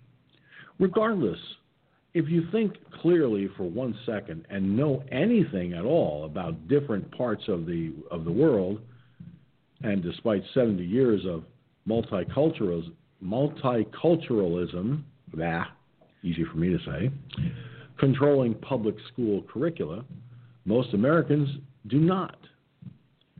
You'd see racially separatist Smithsonians are simple-minded pandering in the guise of genteel culture. This gets into even more trouble with the proposed sex-segregated Smithsonian about women. This is an idea from the 1970s because right now half the country doesn't believe that woman means anything. Just watch 4chan to retroactively declare that George Washington was gender fluid and start a White House petition to have him featured in this museum. It might sound funny, but this proposal is indistinguishable from today's feminist scholarship. Even those who think treating people differently based on their appearance is not racism should be concerned about separate but equal Smithsonian museums for different racial groups and both sexes. Research finds that emphasizing our differences instead of what unites us increases racism in a society. Nothing is more certain to provoke increased expression of racial intolerance than the likes of multicultural education, bilingual policies, and non-assimilation, writes Princeton University professor Karen Stenner in her book-length work on authoritarian politics. Other, more recent work on so-called anti-bias and cultural race theory, identity politics find this mode of communication and arranging our national life also heightens the contradictions between outward appearances, thus increasing racism. This stuff is bad, bad, bad, and needs to be stopped, not gain a new outpost. Everyone should be able to agree that we don't need more racism in America. On that basis alone, this proposal should be dead on arrival in Congress, rather than endorsed by several hundred elected officials. Their advocacy may be the strongest evidence yet for today's hard left claim that America is institutionally racist. Now, I'm going to tell you something, folks. I've never been to the Smithsonian. Hell, I've never been, because the Smithsonian's in D.C., as far as I know. But I've never been to the Smithsonian Institute. I've never been to their museum. I've never had the pleasure of checking it out. But that doesn't mean that I am going to sit here and see politicians weaponize the Smithsonian in a clearly racist, sexist, and potentially harmful direction. You know, I've said this so many times on this broadcast, and Gunslinger, I know you've heard me say this more than once, that we're all members of the same race, the human race.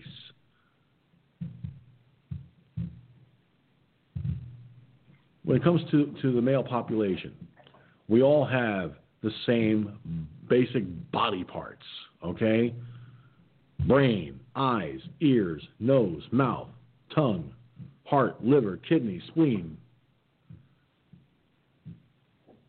And for us guys, our genitalia is not too different, obviously, when it comes to the fact that we have a baseball and two bats, to put it comically careful. And believe me, I try to be very cautious on this broadcast when it comes to that. Don't want to have women going, "Oh, he had to go there." Okay, I don't want them to get mad at me. You know. Well, and of course, when it comes to women. Let me say this real fast. If there's any hot young babes out there who want to play ball, give me a call. Go ahead.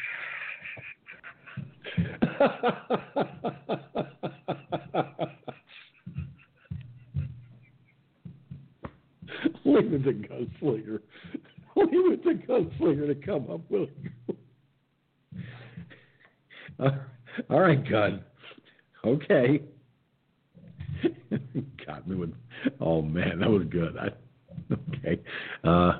Yeah. Just remember, ladies, you heard it from Gunslinger. Now, in my defense, I don't care if you're a blonde, a brunette, or a redhead. Okay? I'll take all three. You know why? Because I don't discriminate against women who are blonde, brunette, or redhead. If you're drop dead gorgeous, guess what? Hair color don't mean shit to me. Now, having said that, however, thanks a lot, God. You backed me into a corner with that one. But let's bottom line this: dividing the museums into social class, racial class, whatever the case may be, is wrong, and it will always be wrong. All right? Because like I said, we're members of the same race, the human race. And like I was starting to say before, Gunslinger kind of threw that curveball in there. Good one, I might add. And when it comes to the women, of course, all women have the same basic parts too. Heart, liver, kidneys, brain, eyes, ears, nose, mouth. the whole bit. And the genitalia is not too far removed. All women have the same basic genitalia. Okay? Having said that, now let me point something else out. When our blood is inside the body, it's actually blue. Most people don't know that. I didn't know that. When I go to draw blood for my diabetic sugar test in the morning, okay, when it's coming out of my finger, it turns red. Well, guess what? It's the same for Gunslinger. It's the same for Mike. It's the same for every single man, woman, and child in America. We all bleed the same color. It's blue before it comes out and red when it does. Because as soon as the blood hits the air, that's when it changes color. So guess what? Got a little surprise for you, America. We're still members of the same race, the human race. And when we all actually sit down and truly believe that, not just up in our heads, but in our hearts, just imagine the kind of world we could have. And all this business of race would be pretty much moot. We could end racial disparities. We could end racial discriminations. We could end all the racial bullshit, period. We just learn to accept that we are all members of the same race, the human race. I don't give a flying fuck if you're black, white, Asian, Hispanic, or pink with purple polka dots. If you're a human being, your skin color doesn't mean shit to me.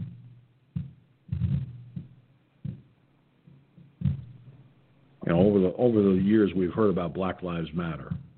And in more recent events, even prior to the pandemic. Now, Gunslinger, I got to ask you, okay, what's it going to take to convince the American people at large of what I just said regarding being members of one race, the human race? What would it take to convince people finally that all this racial bigotry and bullshit could stop tomorrow if they just accepted the fact that we're all human beings and that the skin color doesn't mean jack shit?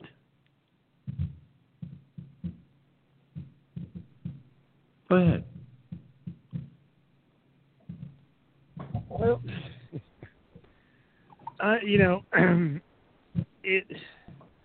until what you just described is a utopian society, okay? Everybody gets along. Everybody sits around singing Kumbaya, the whole 9 yards. Okay. Unfortunately, that's a good idea. But I wouldn't hold your breath on it ever happening. At least not for a very, very, very long time. Okay. And the reason that it's not, well, I say never, but for a very, very long time, it's not going to happen, is that as long as there's people out there that has, and as long as there's people out there that has not, that's not going to change. All right?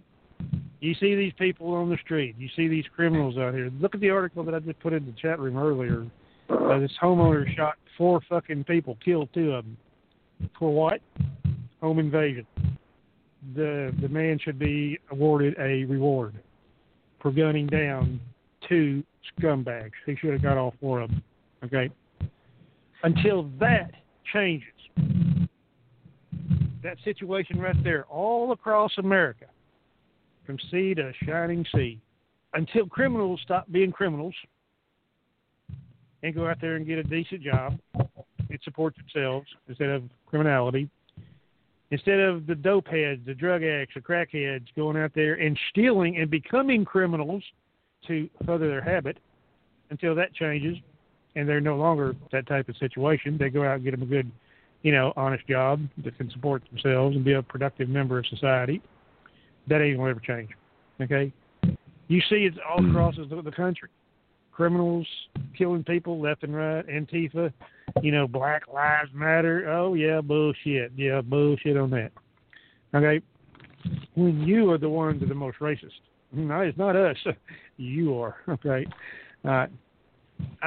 Doing what they did in Seattle and in Portland and all these other places all over the fucking country. The cops putting a fucking knee on that black dude, okay? Killing him until that stops. Is that going to stop? Probably not. Is it going to be less? Maybe. With proper training, okay? And then these fucking fools out here wants to go out there and defund the fucking police and all this shit. Boy, if that was to happen, you ever heard of the days of the old Wild Wild West? 70% of this population probably in the United States would not survive very long. Okay, because the people that are not pussies, okay, would be gunning down these idiots. They'd be going out hunting. And I ain't talking about deer hunting. Okay, the shit would end. Okay, but is that going to happen? I don't know. But until something close to it does, and these idiots control their hoodlums, and that's exactly what they are. Look at New York. You got the areas called, I think it's the Bronx or whatever. Probably one of the most deadliest fucking places on the face of the earth. There's probably war zones that are more safer than some areas of the Bronx. And that goes for Chicago, L.A., any place for that matter. Why do you think I carry a fucking gun? Because of these people like that. I didn't have to worry about these people like that maybe coming in here and robbing, home invasion, and all that shit. My gun would be probably over here in my desk. I probably wouldn't have to wear it. But unfortunately, I do. And that's just a plain, simple fact. Well, I just found out recently, because one of my neighbors works in Peekskill. I'm not going to say where he works. Out of respect to him and of course for his safety. There have been at least 6 shootings in my hometown close to each other. Okay? My hometown has become more dangerous in the last year. No, I take that back. It's actually been, I'm going to go so far as to say since the current mayor took office, period. Violence began to go on the rise in my hometown at the drop of a hat. Now, Mayor Andre Rainey, who happens to be, I'm going to say it, he is black, and I've got nothing against him. As far as I'm not racist. I don't give a shit that whether he's black. That doesn't mean shit to me. It's the policies he's enacted because he's a Democrat.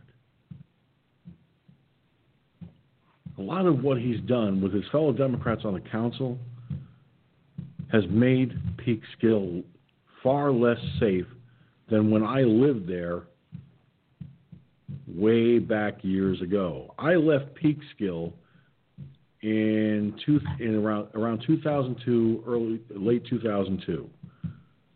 Okay?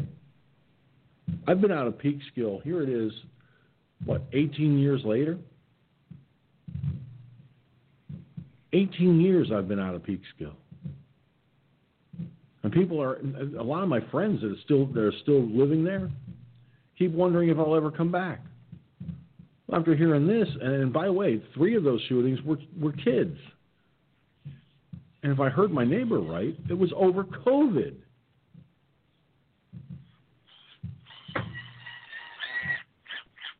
Now, I'm going to put this to you. If my hometown has become that dangerous to live in, do you honestly think I want to move back there? If the opportunity presented itself tomorrow and somebody said, hey, George, listen, There's an agency here in Westchester that will help you just like the agency up there does, blah, blah, blah, blah, blah, yada, yada, yada. You know what I tell them? Thanks, but no thanks. I'll pass. Peekskill's too dangerous to live in. And I encourage my friends who still live there, my family too, get the hell out of Peekskill. It's more dangerous now than it's ever been in decades. So just imagine, Gunslinger, for years I wanted to go back to my hometown. I actually did want to move back. But guess what? If kids can be shot over COVID, if I heard my neighbor right, that people can be shot for any reason or no reason at all.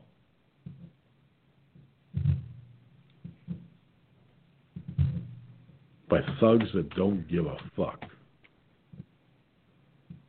And when I say thugs, I'm talking criminals. And I don't give a fuck if they're black, white, Asian, Hispanic, or pink with purple polka dots. If they're willing to stab you, shoot you, hit you over the head with a baseball bat, a 2x4, if they're willing to try and kill you, they're thugs. They're criminals. You know what? I moved into where I live back in June. And approximately 3 blocks away, give or take, 2 months into living here, my neighborhood watch app spit out the information about a shooting that took place just 3 blocks away. When I lived at my previous address, I didn't hear anything about stuff that close to me.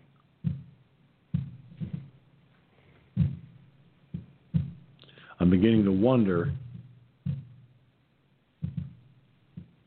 just how safe any of us are that close to a shooting location. There's an area of where I live called the East-West Arterial. There were several shootings along that area. And that's only 5 blocks away, or at least. That's too close to home for me.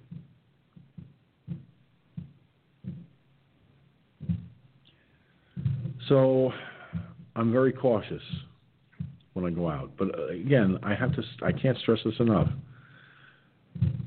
If it's my time to go, and I get my head blown off, well, you know what? There ain't much I can do about it because I'd be dead. But I'm not going to tempt fate, as the saying goes. I'm not going to tempt fate. You know what I'm saying, Gunslinger? Go ahead. Well, yeah, I mean, nobody likes to do that, but like I said, I've said this a zillion times. People out there, they're crazy. They're getting crazier. Okay, they'll slit your throat for a fucking dime. Okay, it's not getting any better. Okay, that's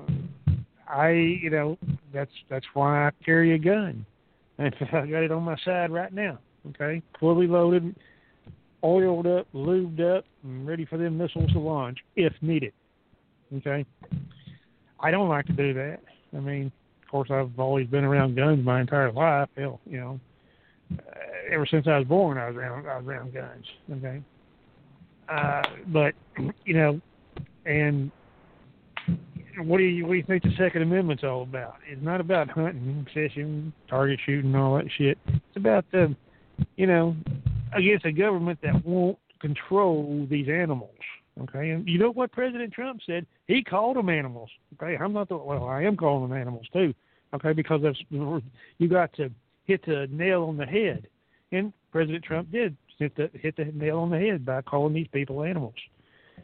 They're infesting the big cities, New York, Chicago, L.A., even up there in Dallas, they got some bad neighborhoods that hell, cops won't. A single cop won't go into them fucking places unless there are 5 or 6 of them. Okay, and 2 cops per car. Okay.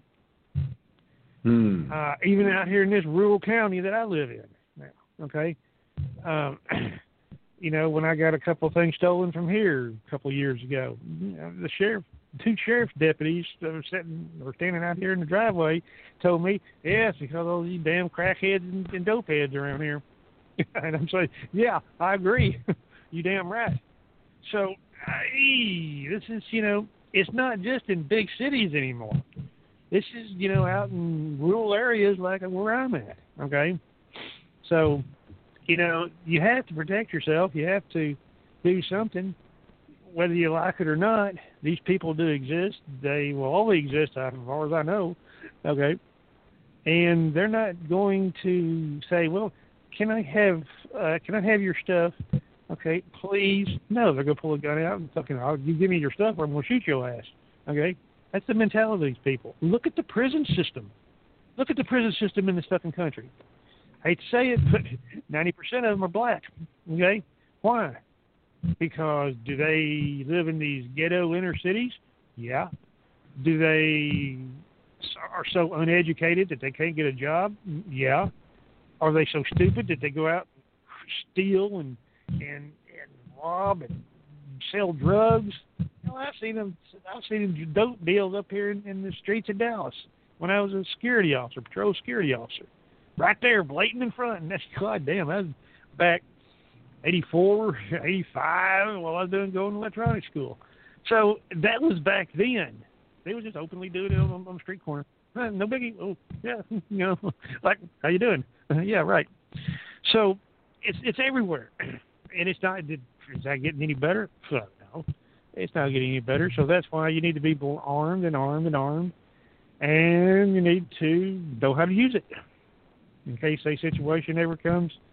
In case a situation ever comes through your door, or tries to come through your door anyway, you know how to, take the garbage out. Go ahead. Well, that's why, to this day, I am still grateful to Mike from here in New York for helping me to obtain the rifle I have. Because sitting here in the house and now being closer to where the action is happening, I want to make sure that I'm well protected. I want to make sure I have the protection necessary. So if somebody comes through that door that don't belong here, guess what? They'll be met with a business end and given one stern statement: leave or else. I guarantee I'll have it ready to rock in a matter of seconds, because I'll be aiming to take out the trash, because I am not about ready to die for some stupid asshole. I don't give a fuck whether they're black, white, Asian, or Hispanic, or pink with purple polka dots. You come through my door, you go out a different way. That's all there is to it.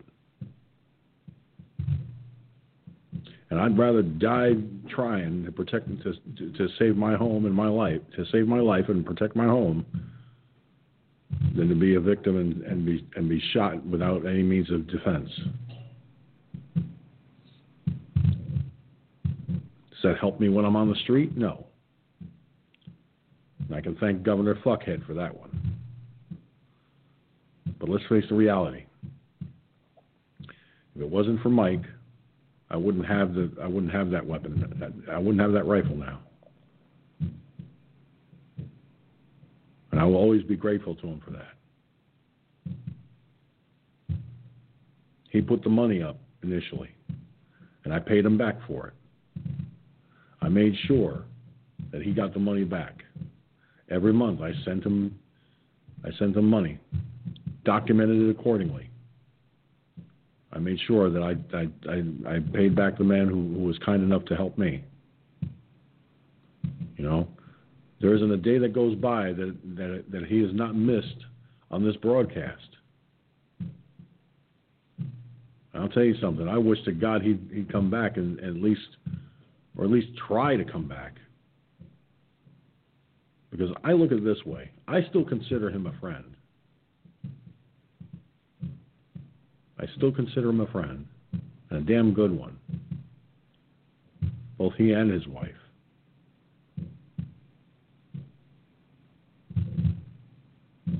How many friends do you know?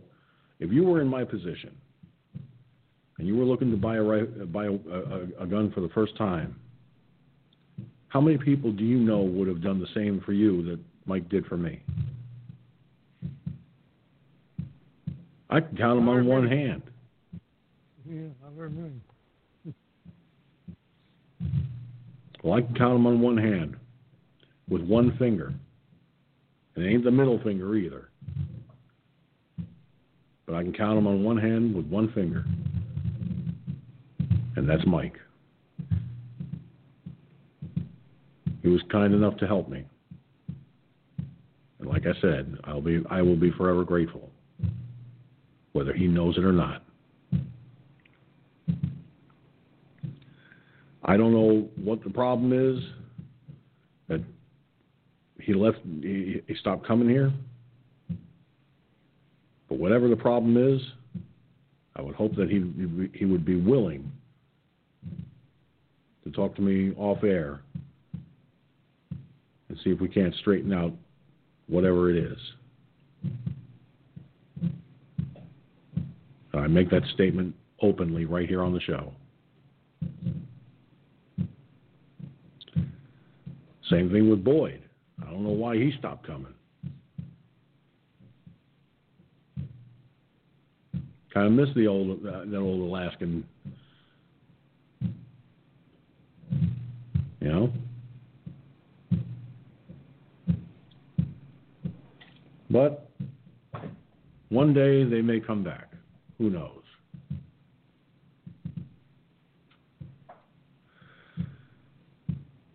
But let's get one thing straight as far as this goes. We live in a society that is prone to violence. And sometimes it takes men and women of good conscience to stand up and say, enough's enough. Now, Gunslinger brought up an article that I want to read here. This article is from thetruthaboutguns.com. The headline from this article reads, "Armed homeowner fights off 4 home invaders, shoots all of them, kills 2. The truth about guns." Let me put out a cigarette before I try to read this.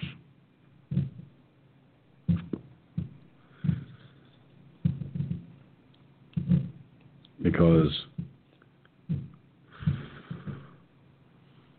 1, I was almost done with it, and 2, I would have had to have stopped to put it out anyway. Yes, everyone could use some good news these days.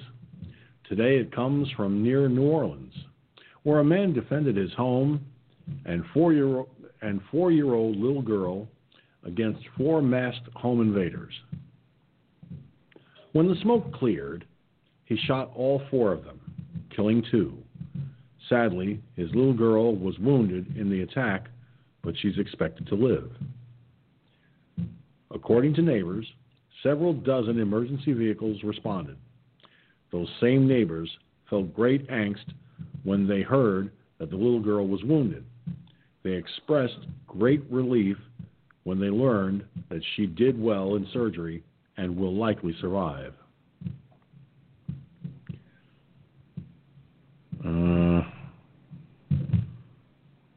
Here.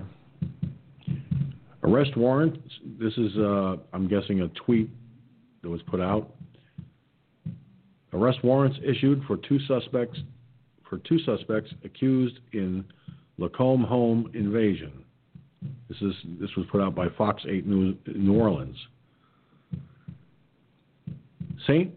Tammany Sheriff's deputies are investigating a double homicide in Lacombe in which 2 of 4 of the armed intruders were killed. The homeowner's 4-year-old daughter was also struck by a bullet in the crossfire. It is a tight-knit community here on Palmer Drive where everyone is either related or has known each other for years, and many are stunned by what happened here on Tuesday. Police say 4 armed intruders entered the home at the end of Palmer Drive at around 10 a.m., and all 4 wound up being shot by the homeowner, leaving 2 of them dead.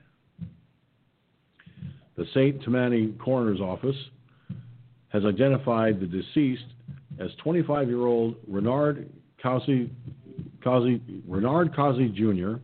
and 21-year-old Justin Hill of Hammond.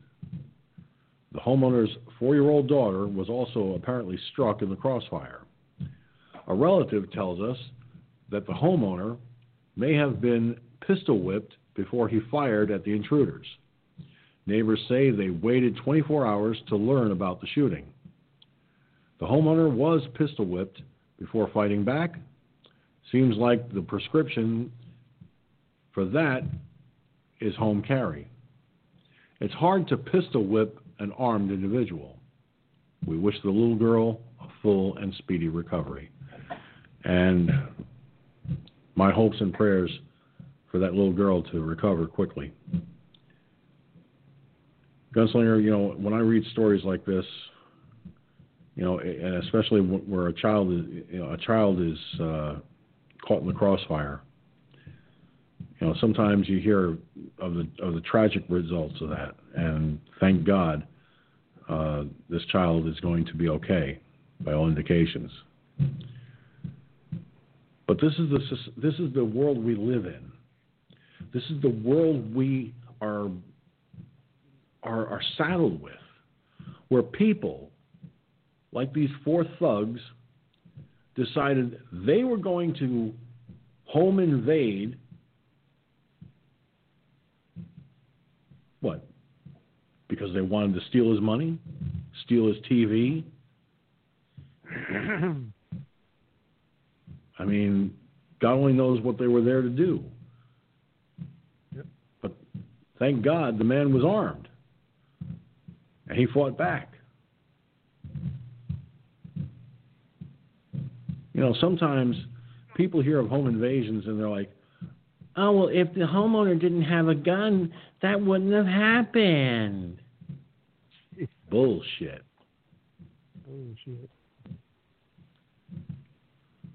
Well, see, that's the kind of people. Good. No, I was just going to say, that's just the kind of stupidity that I sometimes hear. So, anyway, go ahead, Gun. That's the same thing that about these gun-free zones. If there are no guns in gun-free zones, then nobody gets shot, right? How's that one working out for you? Mm-hmm. And it's just like I said. It seems like it says here. It seems like the prescription for that is home carry. Well, yeah, that's what I do. I home carry. Okay, just like I'm sitting here at my desk right now. Okay, from where my desk is in the living room, the kitchen is. I'm looking at the kitchen, but the front door is between my desk and the kitchen. Okay, because I'm looking at the front door right there. But if I'm up in the kitchen, and I might have took my gun out of my holster and laid it over here on the table by the desk, and if somebody might have wanting to do a little home invasion or a knock to see if anybody's home, guess what? I'm up there, my gun's down here, and the door is between me and my gun. Not a good situation. That's why you got to keep it on you all the time. You got to keep it on you where you can put your fingers on it within seconds, because just like 911, seconds matter in a situation like that. Okay? Even though right now I went out there a while ago and made sure the gate was shut and locked, and, even I got barbed wire on the fucking gate out there. Okay, between the other fence and the trailer here, there's barbed wire on the fucking fence. They can't get into the back because there's dogs back there. 2 dogs are outside, but they could jump over the other fence over here and come in. Okay, I mean, so you got to put up self-defense things. You got to put up to make sure that they try to stay away. Okay, I walk around out here when I'm sitting out there on the deck when it's nice and warm out there. I have my gun on. And if anybody's walking up, when I walk out there to get the mail at the mailbox, I have my gun on where everybody can see, where the world can see. You fuck with me? Okay. The last motherfucker you fuck with. Okay. But you got to do that. You got a nice little Sunday surprise for him. Yeah, I got a little Sunday surprise for him. You have to fight fire with fire. You cannot bring a knife to a gunfight. The person that's holding the knife is the stupid motherfucker, and the person holding the gun, he's a smart motherfucker, okay, because he got a gun, okay. A gun goes over a knife any day of the week. And it's hard to pistol whip. There it is. It's hard to pistol whip an armed individual. Yeah, remember what I've always said, that I will not let a potential violent person within 10 feet of me. If you step within 10 feet of me and you're showing violent tendencies, cussing, raising hell, throwing your hands around, got something in your hand, maybe a brick, maybe a board, whatever, a tree limb, whatever. That's violent. And under Texas law, unfortunately, yeah, you have a right to use deadly force. Okay, I hate to do something like that, but I'm going to walk back in my house. That person's going to go to the morgue. That's plain and simple. Go ahead. Yeah. I mean, you got to do what you got to do to protect yourself. That's what it comes down to.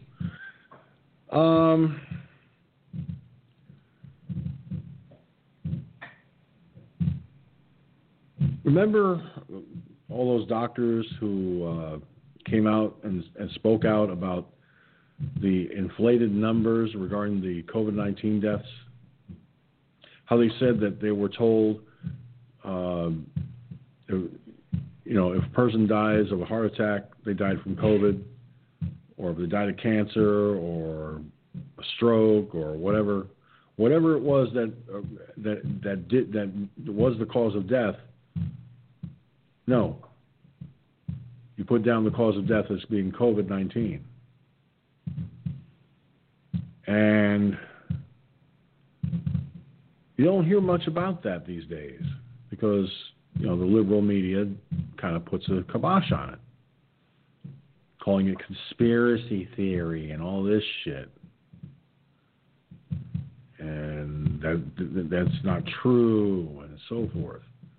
But when you've got doctor after doctor, medical professional after medical professional in multiple hospitals, in multiple states saying the same thing, there's got to be something to it.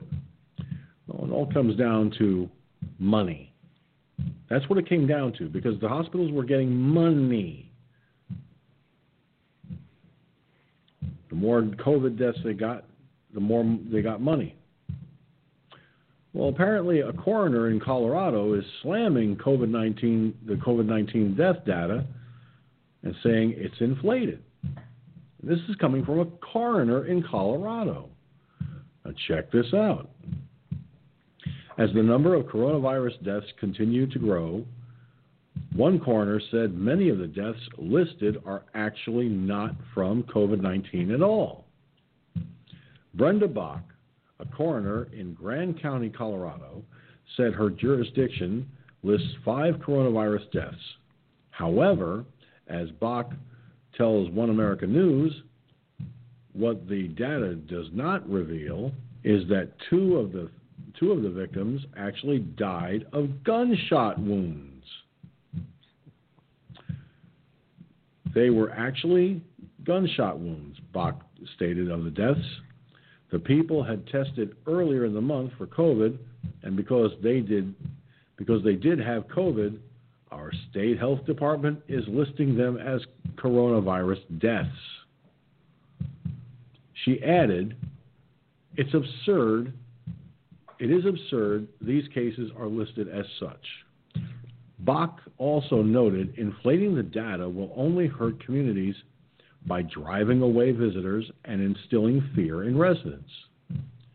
When you start jacking up the numbers for death rates, Bach said, they're going to start closing counties down. Bach mentioned this isn't just a statewide issue. I think this is something that's happened nationwide, the Grand County coroner stated.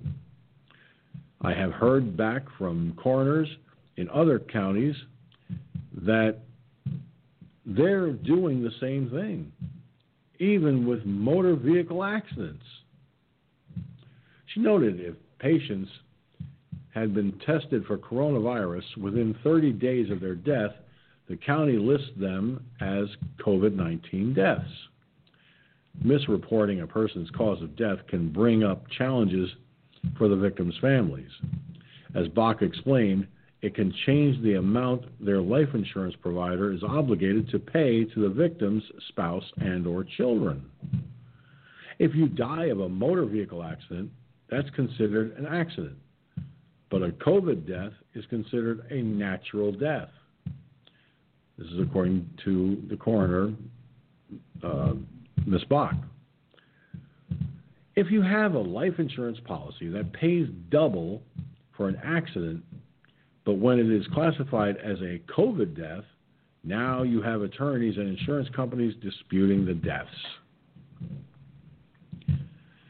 In the meantime, states across the country are reimposing lockdown orders by citing a rising number of coronavirus cases. Bach urges others in her position to step forward and speak up in hopes of bringing awareness to this issue. I think more coroners just need to step up to the plate, Bach mentioned, and talk about this. Well,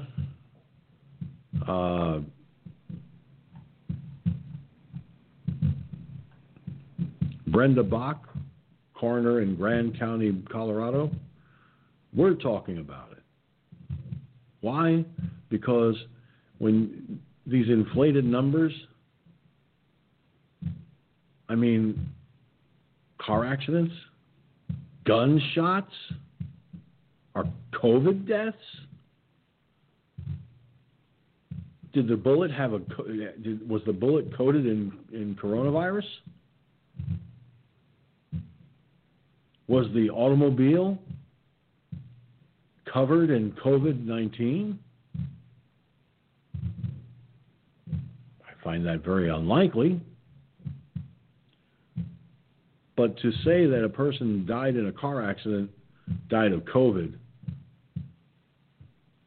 that's a stretch. To say somebody who was shot to death died of COVID when they were shot to death, that's a bit far-fetched to say it was a COVID-19 death. That's why on a couple of broadcasts I mentioned the fact that, like I just said a moment ago, you had doctors and other medical professionals, sounding the alarm over the fact that hospitals were getting all this money for coronavirus treatment and all this other stuff, and saying, if the patient died of anything, you list it as having died of COVID. That's, first of all, that's fraud. I hate to be the bearer of bad news, but that's committing fraud. And like this article said, person dies in a car accident, and if the life insurance policy pays double indemnity for having died in a car accident, if the coroner lists it as a COVID-19 death, it's by definition they define it as a natural death. No double, they don't get double for a natural death. So this whole business of saying, all right, I'm going to use my brother as an example. I don't want to do that, but, I'll use my brother as an example. And he died 2 years ago, long before COVID came out. But let's say he died this year, for the sake of discussion. Let's say he were still with us and he died this year during the COVID-19 pandemic. All right? Now, I know what my brother died from. So does my entire family. So does his widow. But let's say, for the sake of discussion, he lived right up to the pandemic. Now, my brother died from complications from fluid in his lungs and stuff like that. I forget the exact cause now offhand, but he was in an induced coma when he died. All right, so he never came out of that. Let's say that happened today. Oh, William Sims III, he died from complications related to pneumonia? No, you have to put down that he died from COVID. I'm sorry. That's dishonest and wrong. And it will always be wrong to list a death in that manner. But do you see the liberal media sounding the alarm over that? Nope. I don't. So, Gunslinger, I got to ask you, man. You heard this. You heard what I just read. What do you think? Well, even when people started checking out, I even told you that the numbers they're not adding up. They're just not adding up. People die of gunshot wounds. Oh, that's COVID. Yeah. That's the craziest case of suicide I ever seen. Shot yourself 6 times, huh? Yeah. Mm-hmm. Okay. Yeah, I don't believe that one. Just like I don't believe that with the hyped numbers that they're proclaiming now. Okay. Oh well, toe infection. Died of a toe infection. Oh, it's COVID. Had to be COVID. Yeah. That's that damn COVID. I guess it's learning how to shoot now. Oh yeah, COVID suicide right there. Yeah. So, and all these other quacks out here that are, saying the same thing. Oh, it's the numbers are skyrocketing and all this shit. Actually, the numbers are coming down. Okay, now for this vaccine, the final word on that. Did you see the article that I put in about that Chicago hospital? A majority of the healthcare workers there refuse to fucking take it. Gee whiz. And these people are they're in a hospital.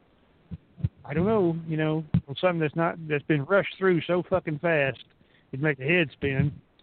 The most rushed through and the most sudden vaccine in mankind's history. I don't know. We'll have to wait and see. Oh, yeah. Go ahead. Well, I think. Well, again, let's look at the vaccine. Yes, it was rushed, but there was when you have to look at it logically. You really need to look at it logically. All right. President Trump instituted Operation Warp Speed. He knew that these researchers, that these pharmaceutical companies could very easily push to get a vaccine. Test it, and test it, and test it. And when it was found to be at least 95% effective, push for the FDA to approve it. Well, they got that. There are some folks that are first responders and medical professionals that are, yes, refusing to take it. And there's a lot of folks that are saying they won't take it. But I'm going to ask a really, really good question here. If the vaccine is 95% effective and it can put a stop to COVID, if you have not been tested for COVID, I'm going to tell you something, folks. I got tested a month ago, and I came up negative for the coronavirus. I came up negative. If my doctor says to me, George, you can take this vaccine, for you it would be safe to take.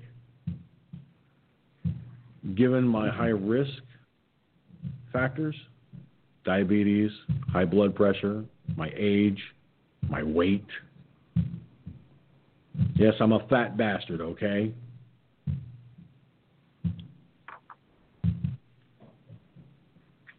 But I'm not going to risk my life because everyone around me is saying, "Well, I don't trust the vaccine. I'm not going to take it." That's almost as bad as when Cuomo said he wouldn't let the vaccine come into New York State because it was being offered by the Trump administration. Fear dictates actions. Okay? It's real. And if you think I'm joking, if you think that's not real, well, guess what? Fear dictated my actions that got me into 12-step recovery and got me off the booze. Fear dictates my actions when it comes to my health. Because the reality is, if I don't take my blood pressure medication, I risk having further complications and possibly heart conditions that could be potentially fatal because it runs in the family. Okay? My father had high blood pressure and my grandmother had high blood pressure. So I have to do what I have to do to keep it down. When I was told I was diabetic, I made radical changes to my diet to guarantee that I could drop some weight. Well, I haven't dropped as much as I would like to, and it goes up and down like a yo-yo. But I'm not giving up. At the same time, I take medication for epilepsy. Now imagine, if you will, Gunslinger, I stopped taking my medicine for epilepsy. Well, guess what? I run the risk of going into a seizure, followed by another one, and another one, and another one. And people with epilepsy have been known to die from having too many seizures at one clip. The brain can't handle that kind of overload. Okay? So if I don't take my medicine for that, I risk my life. I take a blood thinner because of what happened to me in 2014 when it was discovered I had multiple blood clots in both my lungs. It was either take the blood thinner or have a blood clot go to my heart, my lung, or go to my heart or my brain, killing me instantly. So if my doctor says to me, George, yes, you have allergies to dust and pollen, but not so severe that you can't take this medicine, that you can't get this vaccine, would I sit there and go, well, doc, you know, I've heard from CNN and MSNBC, you know, that it's not safe, it's this, it's that, it's the other. You know what my doctor's going to do to me? Smack me on the back of my head like Gibbs does to DiNozzo on NCIS and say to me, you're being a dumbass. You're being a fool. You're playing with your life. Before you go, how much snow did you get, grand total? It's a choice. 25 inches over 2 feet. Oh, is that all? Shit, 25 inches. Damn. Wow.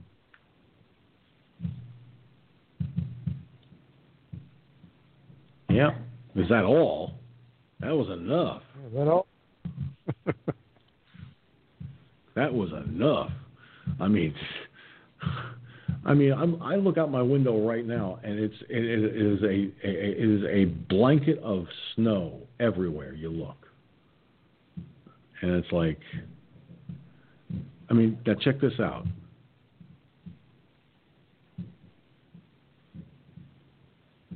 When the snow stopped, or was getting ready to stop, the plows were coming through. Now, the place I live in uses contractors to plow the roads inside the complex. Okay, and they've got enough people to shovel the walkways and use snow blowers on the sidewalks. Do you know when they actually finally got to use a snow blower and shovels so I could get out of this building? 3 o'clock this afternoon, the guy's shoveling out the path, going from the door, to the entrance to my building, out to the sidewalk. And he shovels it. Now check this out. He shovels out the walkway. He gets to the curb, and he shovels a path. No, he didn't. He didn't do it right then and there. He stopped, and then he went on to something. It went on to another place. In the meantime, the sidewalk outside, right outside my building, had not been taken care of with a snowblower. So when one guy started to do it at around 3:20, he stopped.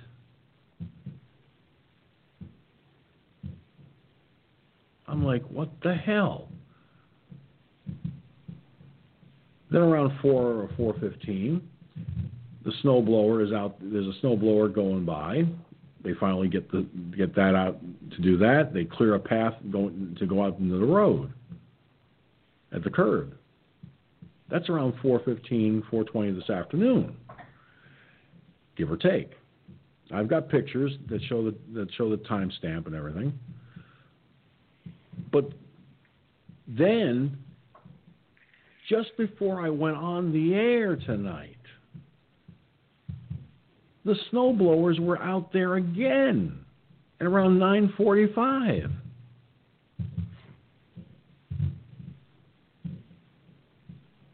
They could have had this all done before lunchtime today, the entire complex, if they had actually done it right. But these contractors are milking it for all it's worth. I don't know what kind of a contract they have, but they milk this shit. And then I'm standing at my window here in the studio. I'm standing by the big picture the big bay window, and I look out, and this is at 10 minutes to 10. They're finally salting the sidewalks after the sun has gone down. And then I hear them loud as hell complaining that they want to go home.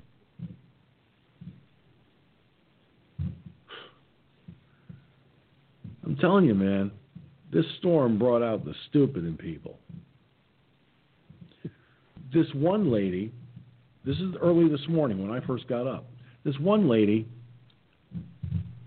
the snow hadn't been plowed yet on the road, and it was piled up underneath her car.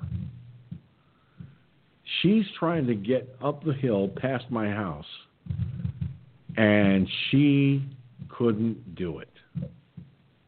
Automatic front-wheel drive, she's sliding everywhere. Her tires are spinning. I'm like, people need to learn how to fucking drive in this stuff.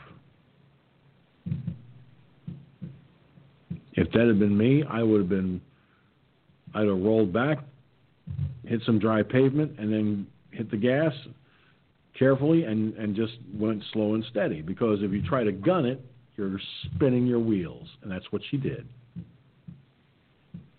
But we got over 2 feet of snow.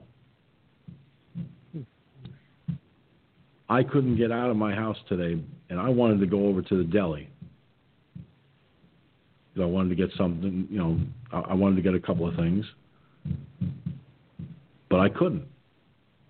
And because I don't have any boots, I wasn't about ready to walk in my sneakers through snowbanks or through a mountain of snow and not able to see where the fucking steps are to step off on the path.